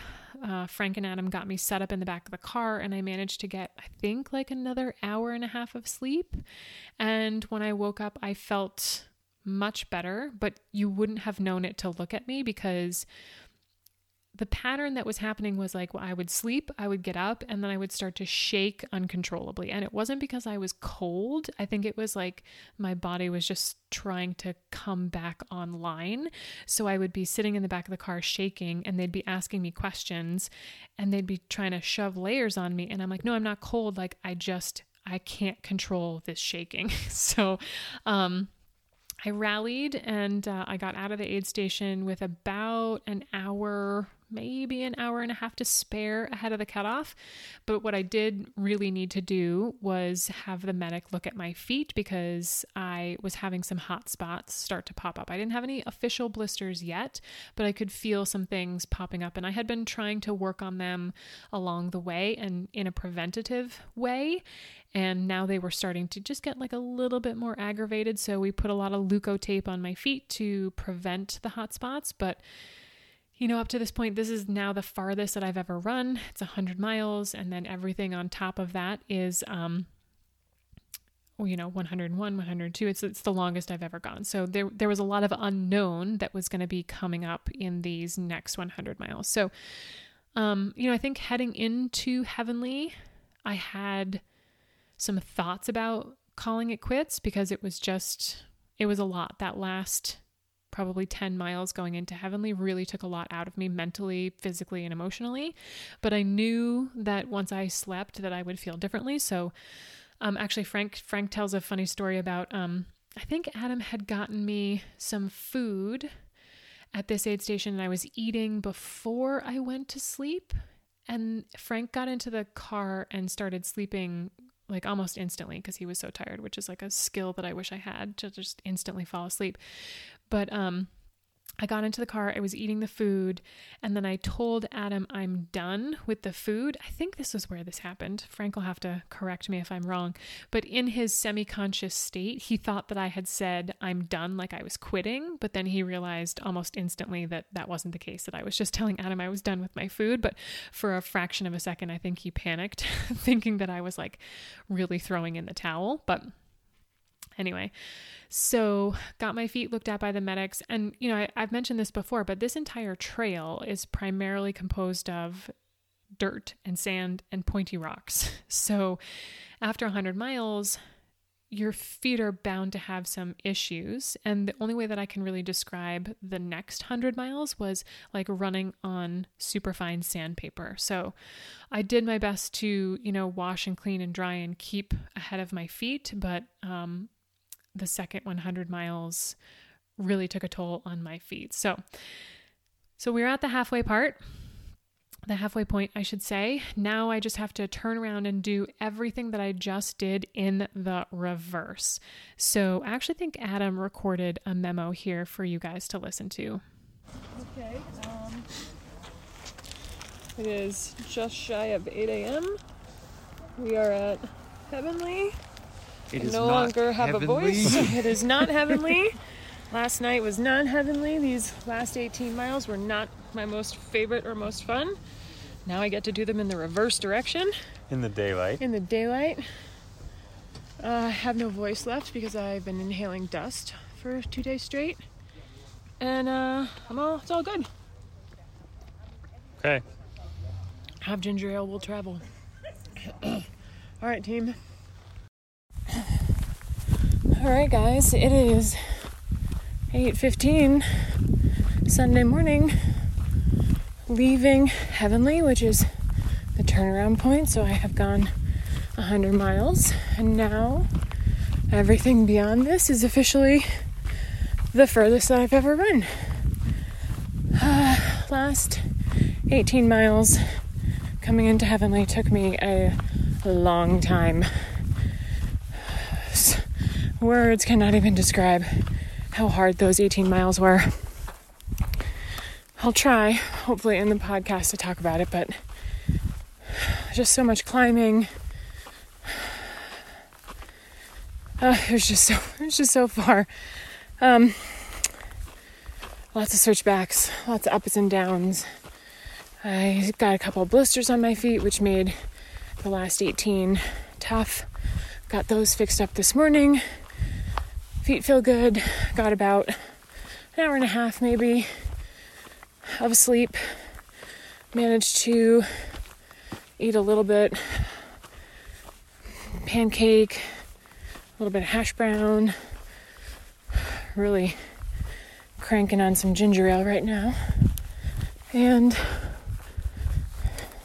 wind down then, I guess? Yep, it just keeps winding down, Okay. down and down and down. Yeah. Just stay on it. Yep, it's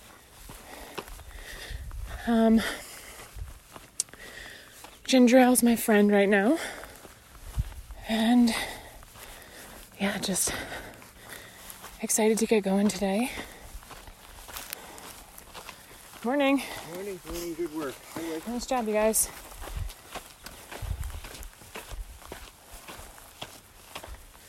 Yeah, so some people coming into the aid station, they have until 10 a.m.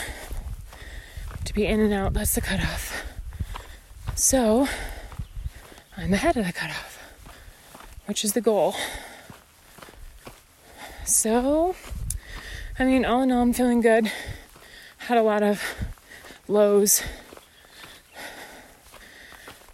over the course of the last couple of days. Just a lot of technical parts of the course that really suck your will to live. But today's a new day. Sun's up. Feeling good. I'm going to take advantage of the cooler temperatures. It's going to be a little bit warmer today, but last night was also really cold. Like really, really cold. And that made it really tough for me. And I know I'm jumping all over the place, but I've been behind on calories. And that really made it tough last night too, because I just physically didn't have the energy. So trying to make up for that today. Trying to get some calories in me now. And just, work the problem. Work one problem at a time as best I can. And just keep moving forward. So I'm headed to Spooner Summit. Basically just going to do the whole course in reverse now. And Frank is going to meet me there. But these 18 miles are going to take me a while, so he's got lots of time to go back to the condo, get some sleep, and then meet me in a few hours. So I'll keep you guys posted. You can sort of hear it in my voice.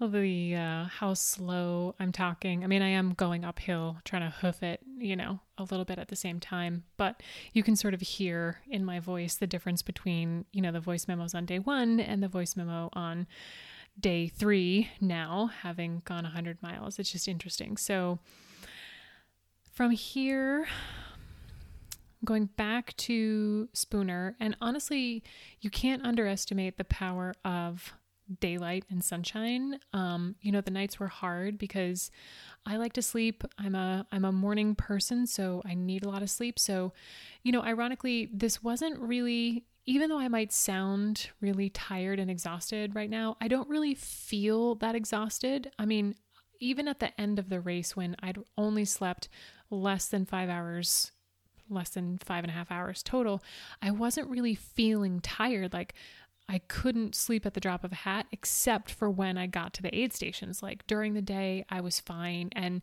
so our plan was really for me to sleep at night and get up with the sun. And sometimes that lined up and sometimes it was like a little bit off. But really, once the sun came up, it was like I was a whole different person. So when I recorded this voice memo, the sun was up. It was 8:15 or so in the morning. I'm kind of trudging up this hill, trying to wind my way back through that nasty little section that I hated so much the night before. And I actually feel really good. Like I'm re-energized, even though I might sound like I'm dragging, I actually feel really good. So I did all of this stuff at night, the night before.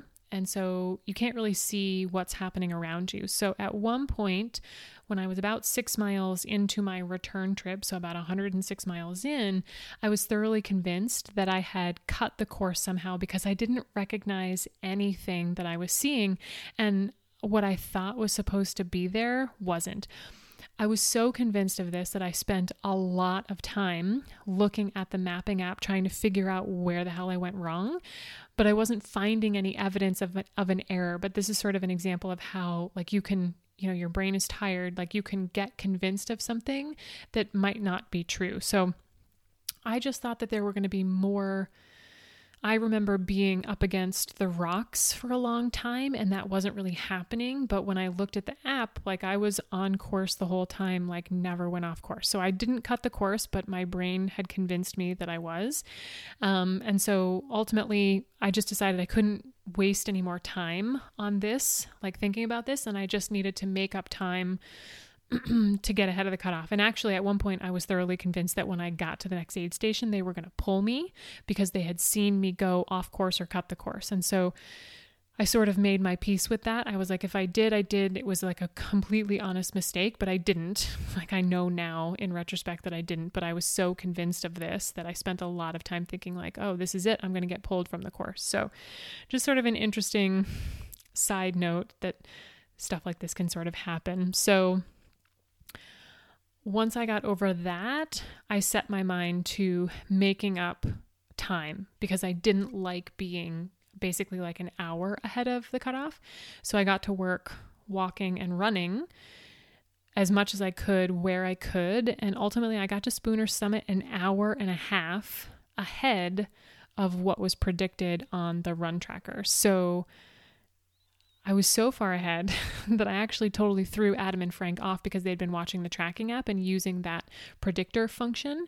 And that's what they had been going by. And then it was like a blip in the matrix. And I was like an hour and a half ahead of time. So I actually got to the aid station before Frank. They were about like 10 minutes out, which was fine because I needed to, deal with my feet. I had another medic look at my feet, basically, start to tape up all the blisters and stuff. So it wasn't really an issue that they were 10 minutes behind. I used that time to get myself situated so that when Frank did arrive, all I needed to do was just gather up my stuff and I was ready to go. So there was no error on their part. I was just ahead of the game. So like I said, Frank was coming back in, and this was another leg. Let me think. This was, so from Spooner back to Tunnel was going to be 16 miles.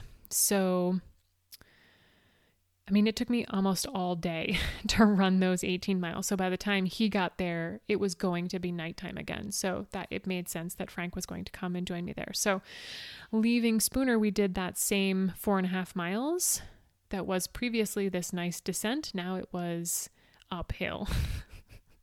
So here's the note that I recorded leaving Spooner Summit. Okay, guys, it is just before 4 p.m. on Sunday. Just left the Spooner Summit aid station. So I've now done 118 miles. Got a bunch of food, refilled on all my fluids, got my feet taped by the medics, got all my stuff situated for the night, picked up Frank. He is going to pace me all the way to Brockway. So we're going to go to Tunnel Creek, 17 miles, and then we're going to do 20 miles, I think. Maybe just a little shy of that to get to Brockway. Excuse me. So that'll bring us into the night. And sleep at Brockway again and do the last 50 miles. So, feeling pretty good. Had a couple hours of sleep back at Heavenly. Might have to take a trail nap later, but we will see. All in all, can't complain. Feeling good. So it is about 4 o'clock on Sunday, I think. And we're just running out of Spooner Summit, hoofing it to Tunnel Creek. Had a good break. Megan made up an hour and a little more on that last section by herself. I'm feeling like a lead weight now. Jeez. And she, like I said before, Megan was super tired. It was a long night. But daytime now, we're doing good. Heading into night 3. And working on a on-the-fly race strategy. Just like we've been doing for the past 2 days. And keep pushing. Anything to add, Megan? Nope. I gotta keep moving. I can't talk. We're getting a little bit of an incline at 8,000 feet, so a little winded. Frank mentioned in there how we were sort of coming up with the race strategy on the fly, which is true. Like, we had originally set forth this plan using this really amazing spreadsheet that one of the runners put together and shared in the Facebook group that helped you to track mileage and time, like elapsed time and pace, how long you wanted to spend in the aid station, so on and so forth. So that's what we really had started out with. And the plan was pretty solid. It seemed like a solid plan at the time, but then, stuff happens over the course of 200 miles. And so we were off the plan. And like I said before, I really relied on Frank for help to game plan it on the fly. So a lot of times, you guys, we'd be walking and Frank would have his phone out with that spreadsheet open, updating it in real time and trying to do the math. So like, his help was invaluable here, because if left to my own devices, I probably would have had I would have had a harder time figuring out how much I could sleep, where I could stop, how much I needed to push, and the whole 9 yards. So I would just want to reiterate, like, his help in that respect was invaluable. So we're leaving Spooner. We're going to Tunnel. It's 17 miles. This was the leg with all the wild and crazy weather last time around. But this time it's late afternoon. It's into evening. Things were much calmer. But there was still some serious wind on the top of that ridge. And Frank and I just had a real good time sort of cruising along. We got another epic sunset before we dropped below the ridge line. And then those last 3 miles were downhill leading into the aid station. So that's the same wide sloping trail that I mentioned before with the snow and the tourists, like all the hikers.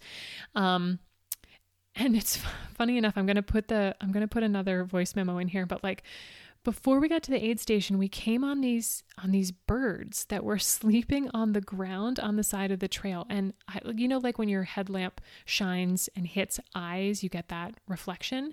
And my headlamp was hitting this thing on the ground, and I was just like, what is this? And all of a sudden we got closer to it, and this bird just flew up out of nowhere and scared the bejesus out of us. And then we just kept seeing them all along the way. So I think this is my note that I pulled out my phone and recorded on the way into the Tunnel Creek aid station.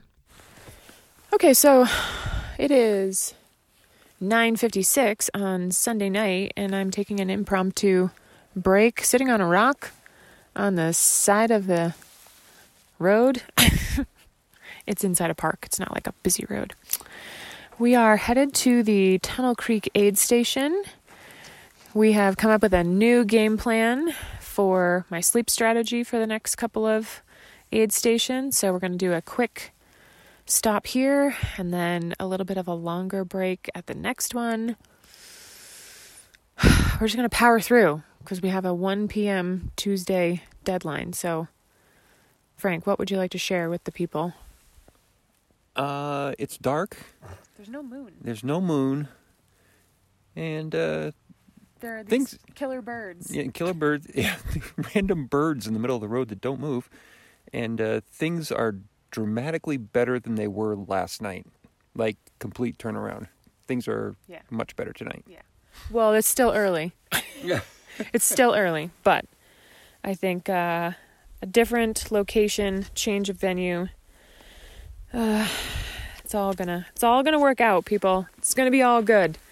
All right, I'm going to attempt to get up, and we're going to continue on down the road, and I'm going to try not to trip on anything as we go. All right, talk to you soon. I would just like to reiterate that we were not hallucinating those birds. I may have been seeing some kind of interesting things, but those birds were for sure real. So not long after that, we got into the aid station and I decided to lay down for a few minutes. So I actually pulled out my bivy sack and laid down on the ground adjacent to the aid station and put my feet up on the guardrail that was on the side of the road and tried to close my eyes. I didn't actually sleep, but I really needed to put my feet up because by now they are super sore. I'm running on this sandpaper, and I just needed them to be above my head and to drain a little bit of fluid. So initially we wanted to be in and out of this aid station relatively quickly, but my feet really needed some attention. So I sat down and let one of the medics basically undo everything and then redo everything, which was ultimately a really good decision because by this point my feet were starting to actually blister, whereas before it was just like, I have a couple hot spots. Now I've got blisters. So, which is always fun. Leaving this aid station, Frank scored me a full cup of noodles, and I was trying to inhale it while walking, which if you've ever tried to do that is kind of difficult, so I wouldn't recommend it, but I did get some solid calories in. So Frank stayed with me from Tunnel Creek to Brockway, which is another 15 miles, and here are some of our thoughts leaving the Tunnel Creek aid station. All right, it is 11:45 p.m. on Sunday. We just left the Tunnel Creek aid station. I am officially more KT tape than I am human, and my voice is slowly devolving into madness. I have no idea. I just get so much dirt and dust in my nose and mouth and throat. It's getting a little out of control, but let's see. I got a 15-minute power nap / just laid down and put my feet up. Then I had the medic look at my feet because they are atrocious, covered in blisters. We got some ramen noodles on the go.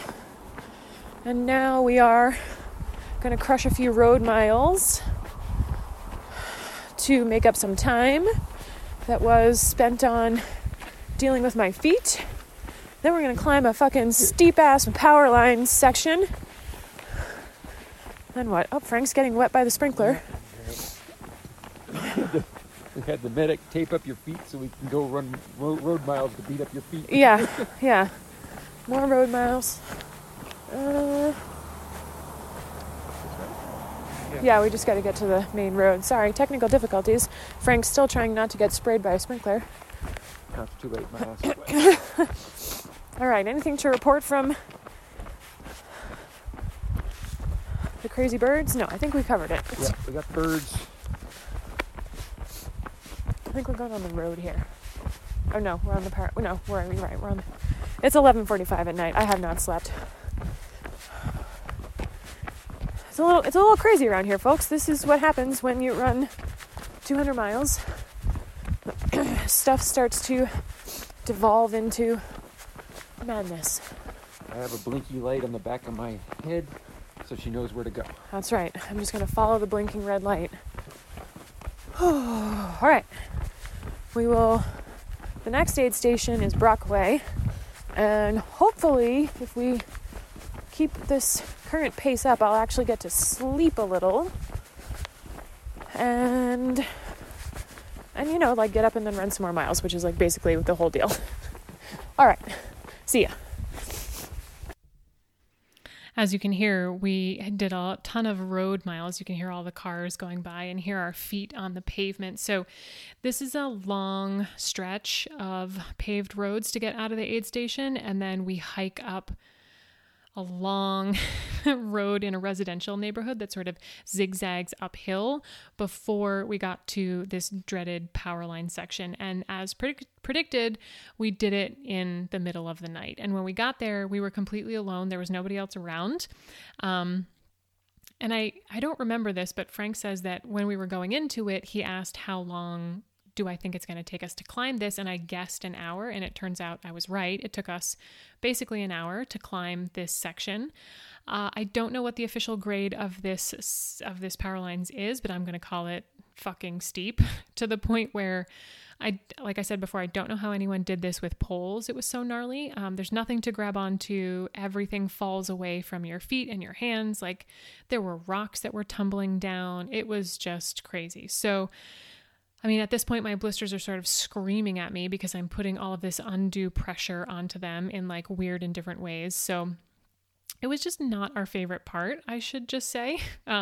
Frank looked up at one point and he could see someone else's headlamp at what we think was the top of the trail, because it was this tiny microscopic dot, and we just swore that we would stop looking up because the top never got any closer and it was more and more demoralizing. So we just kept going.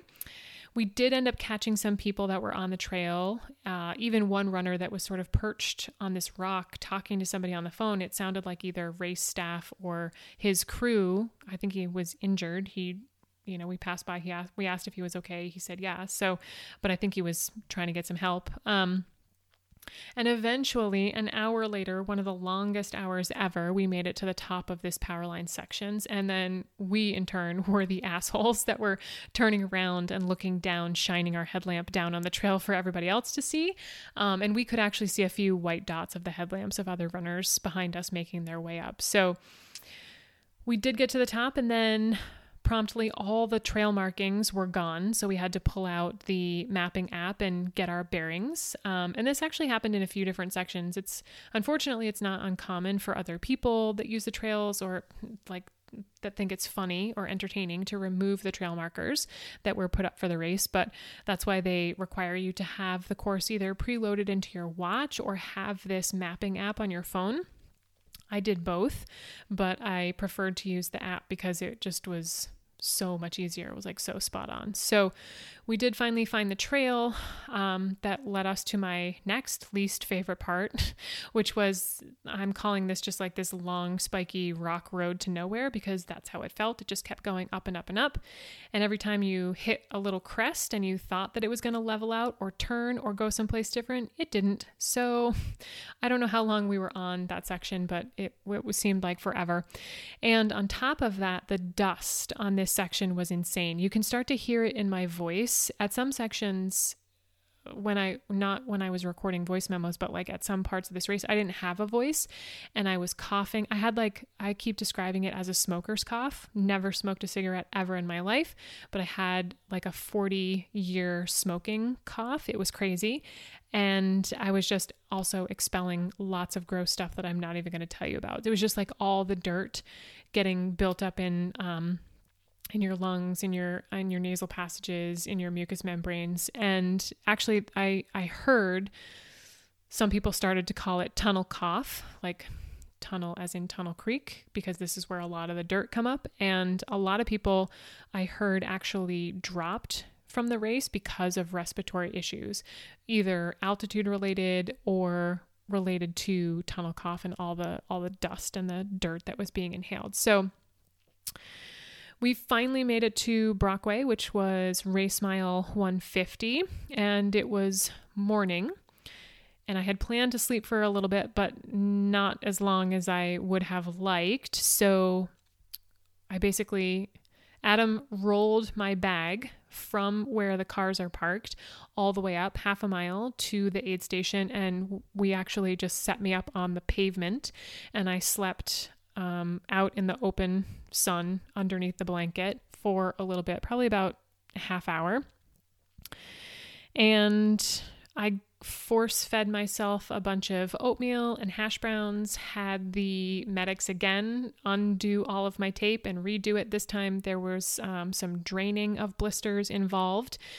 And I just have to say, the staff at this aid station that worked on this particular shift were amazing. They were happy and excited. They had lots of energy. They were enthusiastic. The cooking was on point. They had so much food ready to go. The medics were amazing. It was actually one of the same medics that was at Heavenly that I had seen 50 miles earlier. It was kind of funny. I tapped him on the shoulder and I was like, funny seeing you here. I was like, wait until you see what I've done with my feet over the last 50 miles. And he was impressed, but also not impressed.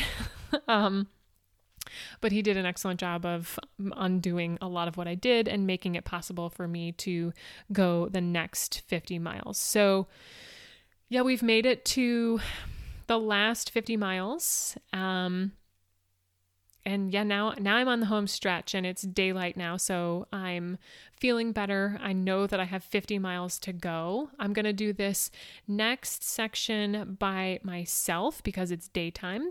And then I'm going to pick up Frank at Tahoe City. But so here's what I had to say leaving the Brockway aid station. Okay, you guys. It is 8:38 a.m. on Monday. This would officially be day 4 of running around in the woods. I have officially run 150 miles. I am going out for a leg on my own. Just leaving the Brockway aid station. Came in, Adam was here, he had all my stuff. So amazing. He hauled my whole bag up because you can't park at this aid station. I was able to get my feet looked at. And they are so messed up. I have so many blisters. But they feel pretty good. Fresh socks. Got some food. Took a power nap. And now I start a 20-mile power hike. And then when I finish that, it will be tonight, essentially. And Frank and I will do another night leg together. And then Adam is going to run the last 10 miles with me to the finish. Sorry, I know I'm huffing and puffing, but I'm going up this hill. It's supposed to be nice today. It's kind of cool right now. Sun's out. Whew. And yeah, I feel good. Man, that last section. Oof. I told you guys about Barkley Fall Classic and some of the obstacles there. Well, we had to do a power line section here. That was pretty epic, you guys. It took us an hour to get up. I'll send you some more details on it, but it was hard. And then we basically climbed Jeep roads all night long. So, good times. I actually feel pretty good. Don't feel tired, but there might come a point a little bit later where I sit down on the side of the trail and take a little power nap. So, yeah, 150 miles, you guys. That's officially the farthest I've ever run. Thank you to all you guys that have sent me messages. I've been keeping my phone in airplane mode because I have to run the course GPS on it. So I got them all. I see them, but I just haven't responded to you guys. So thanks for all the love. Okay, I need to be able to breathe. Gotta go. Talk to you soon. Bye.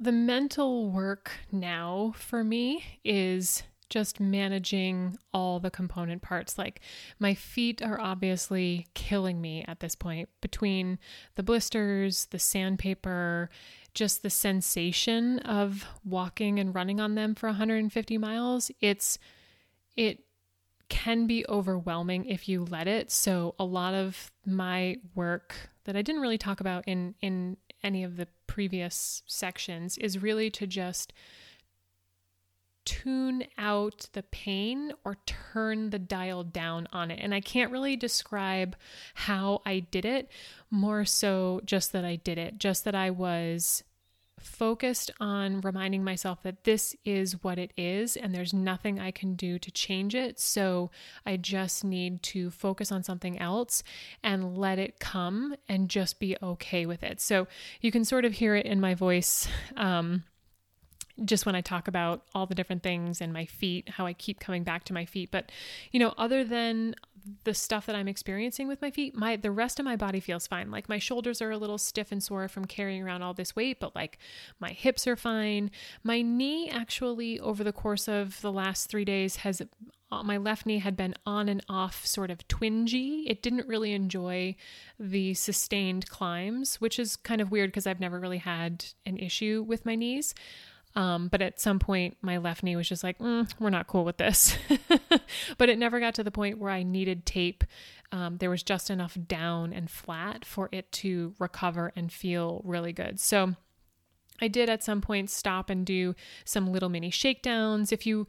When I was by myself, you would have seen me doing a lot of scapular movements to release my shoulders, so to speak, as well as a lot of shoulder cars, a lot of what I teach in my mobility classes, and it helped to keep the pain at bay. It like sort of, shook everything out and kept it so that I was able to keep moving without really any issues. So I'm happy about that. So this section, like I said, I did by myself, but this is sort of bittersweet for me because this was the last time I was in this section. Ben was with me. And actually, over the course of the last couple of days, I'd been able to get some updates about Ben, that he was doing much better. He'd gotten some sleep and was feeling a lot better than the last time I saw him. So that was really helpful for me to know that he was doing really well, and it allowed me to focus, on what I needed to do, knowing that he was okay. So the first time we came through this section, it was at night. So again, I was having a hard time sort of placing what I remember at night with the features that I was seeing during the day. And at some point I sort of just had to turn my brain off about it and try not to rectify the two things, and just tried to move efficiently, stay ahead of the time cutoff, and put one foot in front of the other. So I can't say that I remember much of this section, and there wasn't really that much to note, like anything that was really exciting. And this is really, I think, like the last 50 miles is where my brain needed to do a lot of the mental work. A lot of you guys asked questions about like, how did you mentally overcome this stuff? And honestly, I distilled it down to one foot in front of the other. So much so that at one point, I told you guys my brain wasn't really processing things as well as it should have been. Like I would see these gnarly tree stumps, and I think in one of the previous memos, it talked about an octopus or a woman with a bird in her hand. It's like your brain just starts to create images. And I wasn't seeing like cartoon characters or anything like that. I just wasn't, I wasn't firing on all cylinders. So I ended up sort of feeling like I was running in circles, and I recorded this. Okay, so I think it's Monday at 2:45 p.m. I'm out on a 20-mile run by myself. I've been out here, I honestly can't remember what time I left. And I'm making this voice memo because I think I've spent the last who knows how long running around in circles. Everything out here looks the same, and I quite literally was just running while asleep. So I just laid down on the side of the trail and took a 5-minute power nap, and I do feel a little more alert now. I didn't even actually sleep, I just closed my eyes. But I almost just tripped.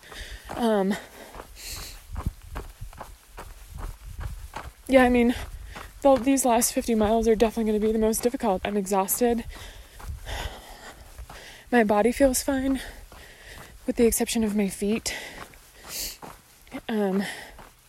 It's hot, it's dry. There's like a lot of stuff going on right now, and I was just feeling really frustrated because I thought maybe I wasn't going to make my time cut off for this lab, and then I just texted Adam and he told me I'm an hour ahead of when I'm projected to come in, and I just feel very lost and discombobulated.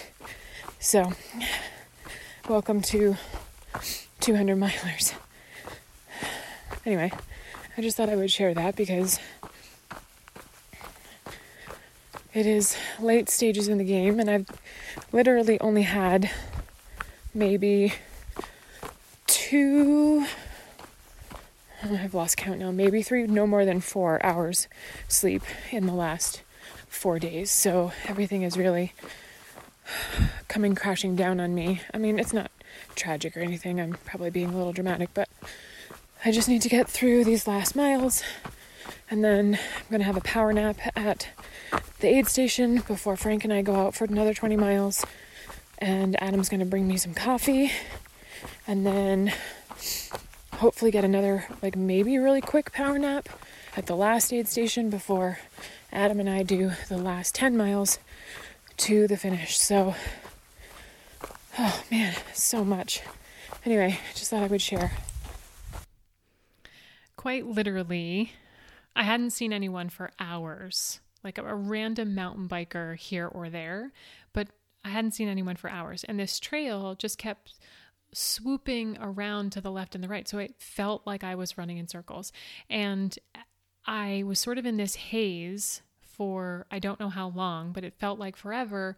And I started to get this overwhelming feeling like I missed the time cutoff. So I did end up having cell service there. So I did text Adam, like I said, and I just in sort of like a panic mode, like I think I'm past the cutoff. Like I don't know where I am. Like I think I've been running while asleep for a little bit. And that's when he fired back with, you're an hour ahead of where you're projected to come in. You're doing great. You have, I think he said like 2 miles left to go, but it felt like so much further. So I did end up, like I noted, laying down on the side of the trail and taking a quick break. I didn't actually sleep, but even just 5 minutes of being horizontal and closing my eyes and just consciously focusing on letting my whole body relax was so helpful for me. But this section by far was pretty tough. So it did take me a while, but I did make it to Tahoe City, which was the next aid station. This is the one that was in the parking lot adjacent to the park. I had to do some road miles to get down into it. The plan was for me to sleep for about 30 minutes, and I did. I climbed into the back of the SUV and took a epic power nap, and this was where I was also going to pick up Frank, and he was going to take me to Stephen Jones, another 20 miles. Even it's funny because I was just listening to that previous voice memo in real time with you guys, and even just to hear me say like, oh, I have to do another 20 miles, I'm almost gagging a little bit because I can remember thinking like, oh, I have to go another 20 miles. And you know, I really just broke it down into running from aid station to aid station, but at some point running 20 miles is a long way. Like even after you've already gone 150 miles, to hear 20 miles and know that it's not going to take you the 5 hours that it might take you normally at home. Like it's going to take you all day.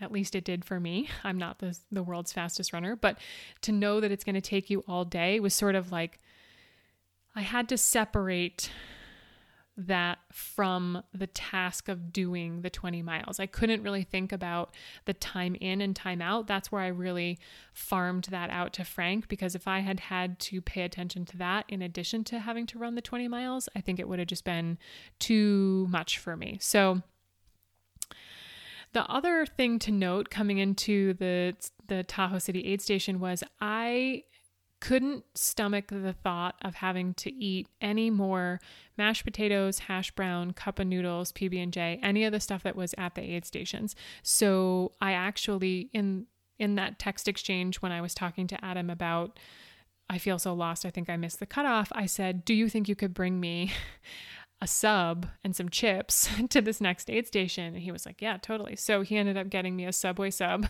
all veggies. It was the best thing I ate. It was the boost in calories and just like the mental boost that I needed to have some actual food that I was excited to eat versus the stuff that I was trying to take down just for the purposes of having calories in my system. So I ate the sub, jumped in the back of the car, slept for 30 minutes, which was just enough to like recharge, got dressed, which was kind of a struggle because it was warm, but also we were headed into the night. So it was like, what do I wear? And ironically, funnily enough, Frank had already chosen his outfit, and then I ended up choosing an outfit that was basically the same as his. I have photographic evidence of this, which I will try and post, which is hilarious. We were basically wearing the same thing. And then off we went into the heat and then into the night. So this is Tahoe City to Stephen Jones, and it's 20 miles. And like I said, after that, I'm going to meet Adam at Stephen Jones, and he's going to do the last 10 miles with me. But here's what I had to say leaving the Tahoe City aid station. Okay, it is Monday, yeah? Is it Monday? Yes, it's Monday. Yeah, it's Monday. Time is fluid right now. Keep it up. Thank you. All right, it is Monday, 6:35 p.m. This is the second to last leg of the race. Frank and I are going out for 20 miles. in the dark. Yeah. Yeah. That's my favorite time. Oh, dark 30. Hopefully we'll get some moon tonight. Let's see. What can we report? What do you got to report, Frank? I haven't posted anything about it, but crewing and pacing is a lot of work. There's a lot of stuff that goes on behind the scenes that you take care of your runner. That would be interesting to get into later. Mm-hmm.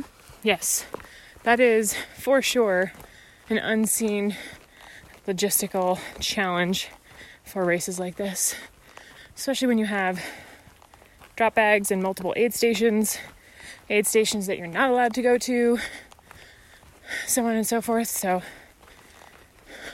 I'm trying to think of the highlights. The birds, the runner down, and I think that's all that happened last night. No wildlife. Power lines. I forgot to show you that video. The old lady with the bird.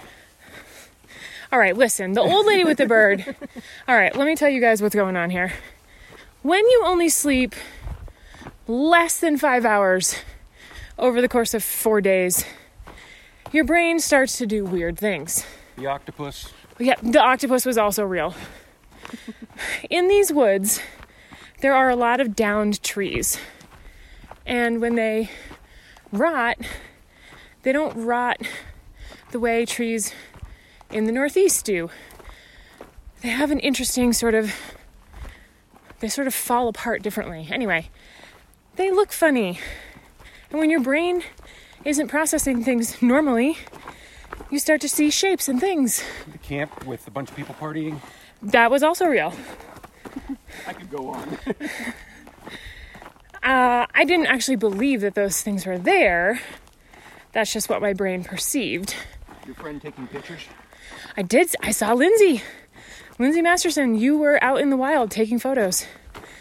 I mean, we can talk more about hallucinations later, but we always seem to do these voice memos walking uphill. Why is that? Because we always do them coming out of aid station. I know. Every aid station is out of a freaking valley. It's a lot of climbing. In case anyone cares, my current step count for the day is 79,310. Wow.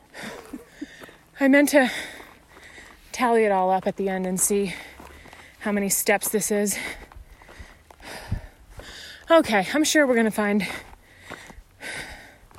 more things to share overnight, so ta-ta for now.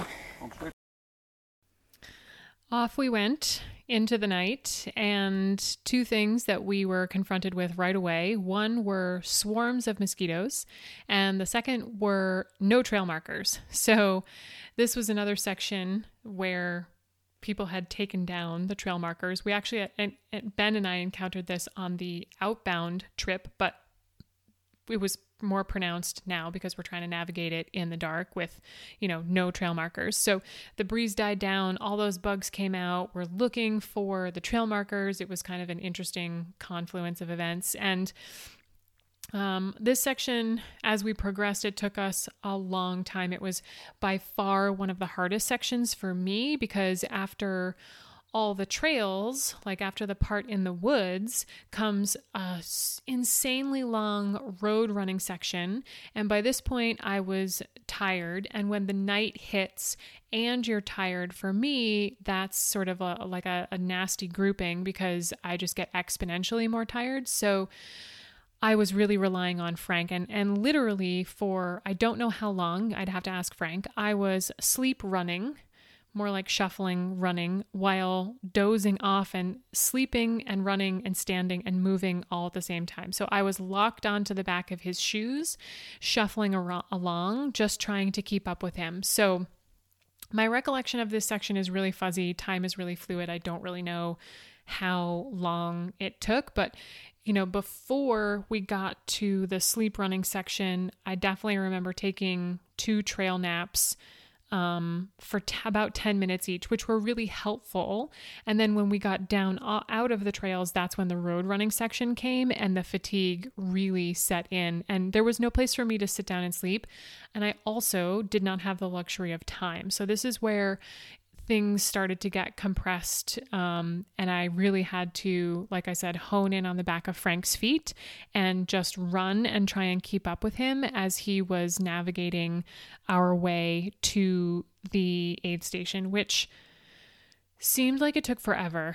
I don't know how else to best describe this, but when you're running and you're dozing off and you're sleeping, and then like I would just all of a sudden come to and would have no idea how long it had been since I was semi-conscious and like paying attention. So I'm surprised I didn't fall and smash my face. I don't know how I didn't do it. Frank wasn't holding on to me. I just was, like I said, eyes locked onto the back of his shoes. So I do remember asking him, "Are we there yet?" in sort of my best joking voice, but deep down inside, I was like deadly serious. I was like, when are we fucking gonna get there? Because it seemed like so long. I mean, at this point, it just never seemed like the aid station was gonna come. So we managed to get there.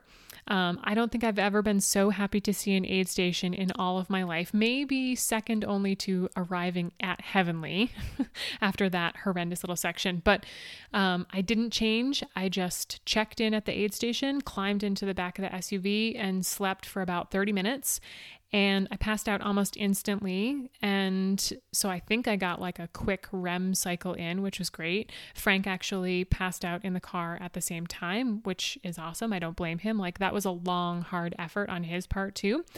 And Adam woke me up about 30 minutes later. It was still cold, still dark. It was probably around, I want to say maybe like 5 a.m. And again, the involuntary body shaking came back. And again, it wasn't because I was cold. My body was just like coming back online. So I was sitting in the back, you know, Adam was feeding me, like bringing food to me, and I was trying to take it down, repack my bag, refill my bladder. I opted not to, did I put on a different, I believe, nope, I kept the same clothing on. I didn't even take off my shoes and my socks. I took off my shoes to sleep, but I did not remove my socks. I was just going to gut it out for the last 10 miles. My feet are obliterated at this point. I have 4 solid blisters, one on the outsides of each heel.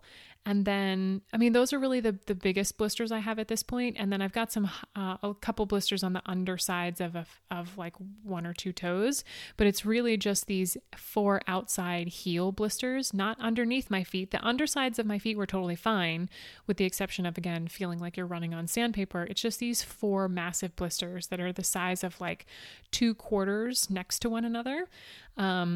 On either side. So it was crazy. So I opted to take my shoes off while I slept, and then I didn't even take my socks off, didn't even look at them. I just put my shoes back on and out we went. Adam was all geared up, and we left Stephen Jones on the last 10 miles, headed to Homewood, the finish. And here's what I had to say about that. Okay, you guys, is it Tuesday? Adam, is it official? Tuesday. It is officially Tuesday, guys. Tuesday morning, 5:06 a.m. We are leaving. What's this place?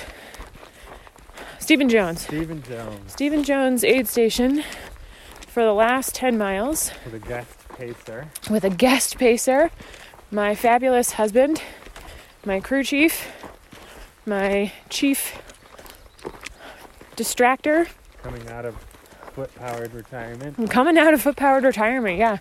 This will be Adam's first 10-miler in a while, but we are going to be slow hiking, so should be no issues.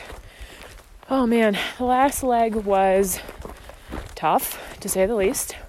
I was very tired. I took 2 trail naps, and I ran sleeping behind Frank to get to this aid station for like 4 miles. How long did I sleep for? Half an hour? Yep. Half an hour. Got some coffee. I feel like I have rocket fuel in my veins.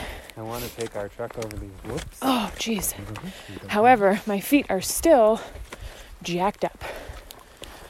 So we did not change socks. We are just going to run as is and hope I still have feet tomorrow. And yeah, so these last 10 miles, we do a lot of climbing. And then we do a lot of downhill to get into the finish line. So this ought to be interesting. What else, Adam? Anything else? I think that's it. Have you been having fun? I've been having a blast.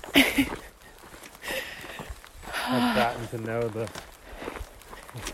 what side of Tahoe is this? West side of Tahoe roads intimately.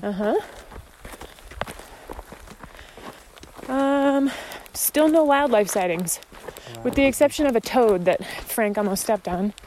That's about it. Okay. I gotta go. I gotta concentrate. I'll talk to you guys later. The plan for this section was to basically take it easy. With Adam with me, he was there to keep my spirits up and to keep an eye on me, because now I'm on legs that have gone 190 miles. So we set off in the dark, and we needed our lights for about the first 15 minutes. But then the sun started to come up, and honestly, my legs felt great. Again, it was just my feet. When I left the aid station, like I said, I didn't even bother to address my feet. I just kept going. And truth be told, there wasn't much I could do at this point. They are what they are. So unfortunately, there were lots of sharp, pointy rocks that was in store for me the next 10 miles. So a lot of, again, the mental work that I had to do was just sort of like turn that noise down and just focus on one foot in front of the other.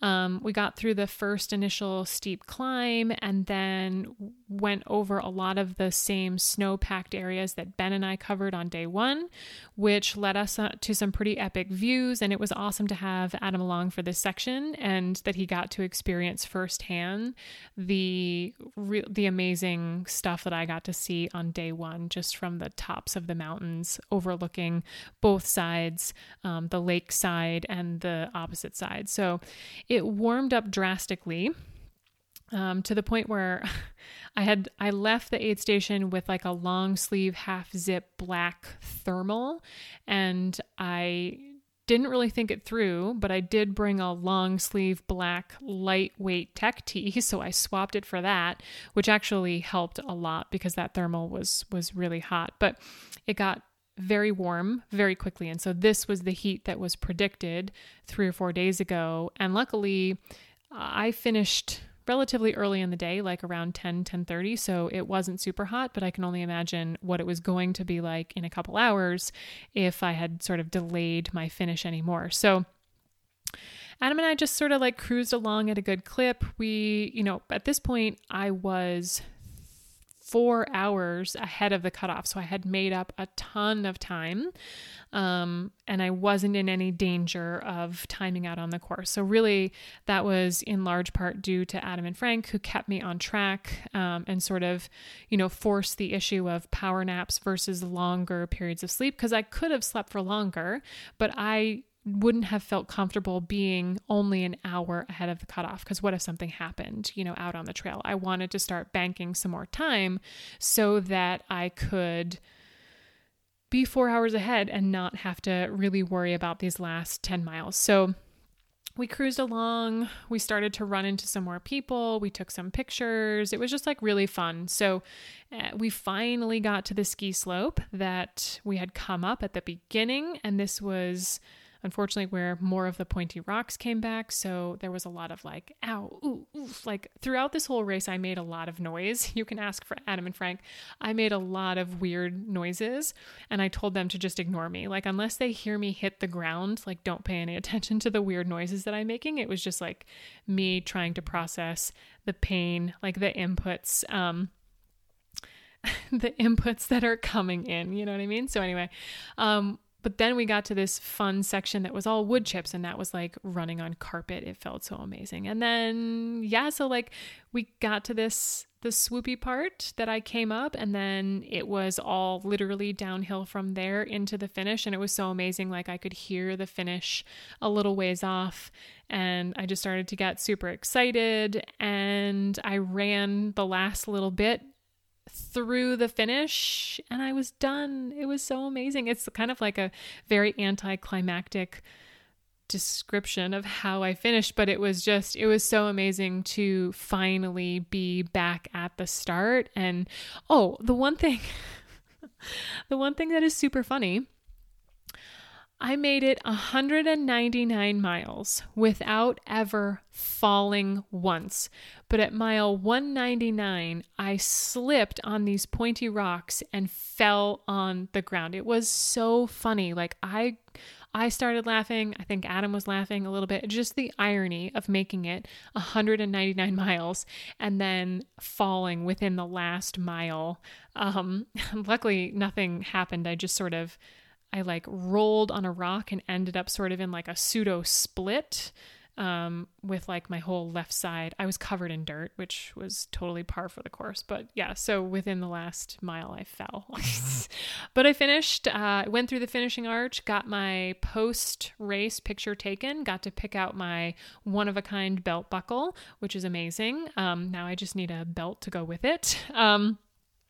Another huge, amazing thing, Ben and his family were there to greet me at the finish, which was awesome because I missed him. Like my intent was to get to run the race with him. So it was great that he hung around and was able to see me finish. And we all just hung out at the end and talked for a little bit.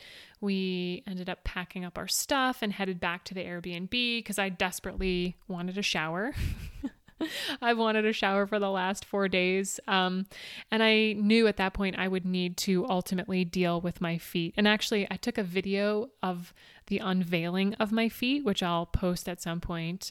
It's not that bad. It's just mostly like dirt and KT tape, but it sort of illustrates the blisters that are sizable at this point. So we stopped for sandwiches to bring back, got back, took my shower, ate the huge sandwich. With these habanero lime chips that were like so hot that it was comical. They were my choice and Adam couldn't even handle them because they were just like so hot. I think I only tolerated them because it was like the first seasoned food I had eaten in 5 days. And so I was like happy to have the flavor bomb. But, yeah, so then actually there was like because of some poor planning on my part, or genius planning, I haven't quite figured out which yet. We actually had to start packing because we had a flight home that night, a red eye. So I finished at about 10:30. We were probably home at the Airbnb by like 11:30. And then at 11 p.m., we had to be back in Reno for our flight home, which was fine. So started to pack up. I actually laid down on the floor to take a nap with my feet elevated. And when I woke up, I had a massive panic attack because I looked at my laptop because I'd been watching a movie and the time said 8:25 p.m. And so I thought, we're fucked because we still have to pack all this stuff and drive an hour or 45 minutes to the airport and get all checked in. Luckily, it was just because my laptop had never switched over to Pacific time. So it was actually only 5 p.m., which still meant that I had to sort of like get going because I had a lot of stuff to pack up, but managed to make it just fine, packed up all our stuff, headed to the airport. And ours was actually the last flight out of Reno, which sounds like a country song, but which was good because it gave us the extra time. So walking through the airport was kind of comical because by this point my feet had started to swell a little bit. And again, just having been on them for 5 days straight, they were sore. So I was wearing my bright pink Crocs and moving very gingerly. So got on our flight from Reno to JFK. Somehow I ended up with a middle seat, which sucked because I didn't get a lot of sleep, couldn't get comfortable. We landed in JFK, had a 2-hour layover, managed to get some food, was walking super slow by this point because my feet were continuing to swell. People were definitely looking at me weird. Like I looked fine physically other than the fact that it looked like I was walking on glass shards, which is kind of what it felt like. So got some breakfast, got on the next flight. It was like a super short 45-minute flight back to Boston, and then just had to drive home. And by the time I got home, I was so excited to be back and get to bed. I think one of the first things I tried to stay awake as long as I could, but I did end up going to bed pretty early. And I think that was the night I ended up sleeping until 10:30 the next morning, which is like unheard of. And then over the course of the next couple of days, my feet really started to swell to the point where I had cankles. Like there was no discernible difference between my lower legs, my ankles, and my feet. They were huge. So I just spent the next couple of days trying to sit with my feet up as much as possible. And honestly, after like a day and a half, that swelling was greatly diminished and I could walk normally again. So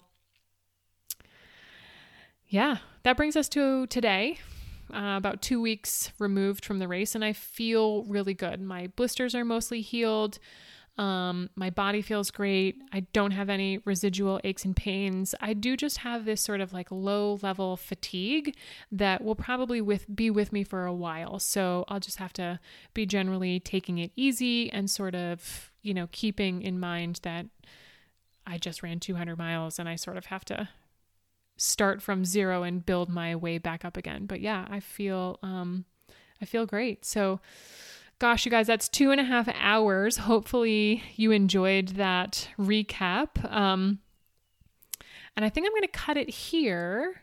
And I think I'm actually going to answer the Instagram questions on the next episode so that I can talk sort of more in depth without it being a 4-hour podcast episode. So again, I want to give a huge shout out and a big thanks to Adam and to Frank. Without them, this seriously would not have been possible. I don't know how people do this race solo. A lot of people did.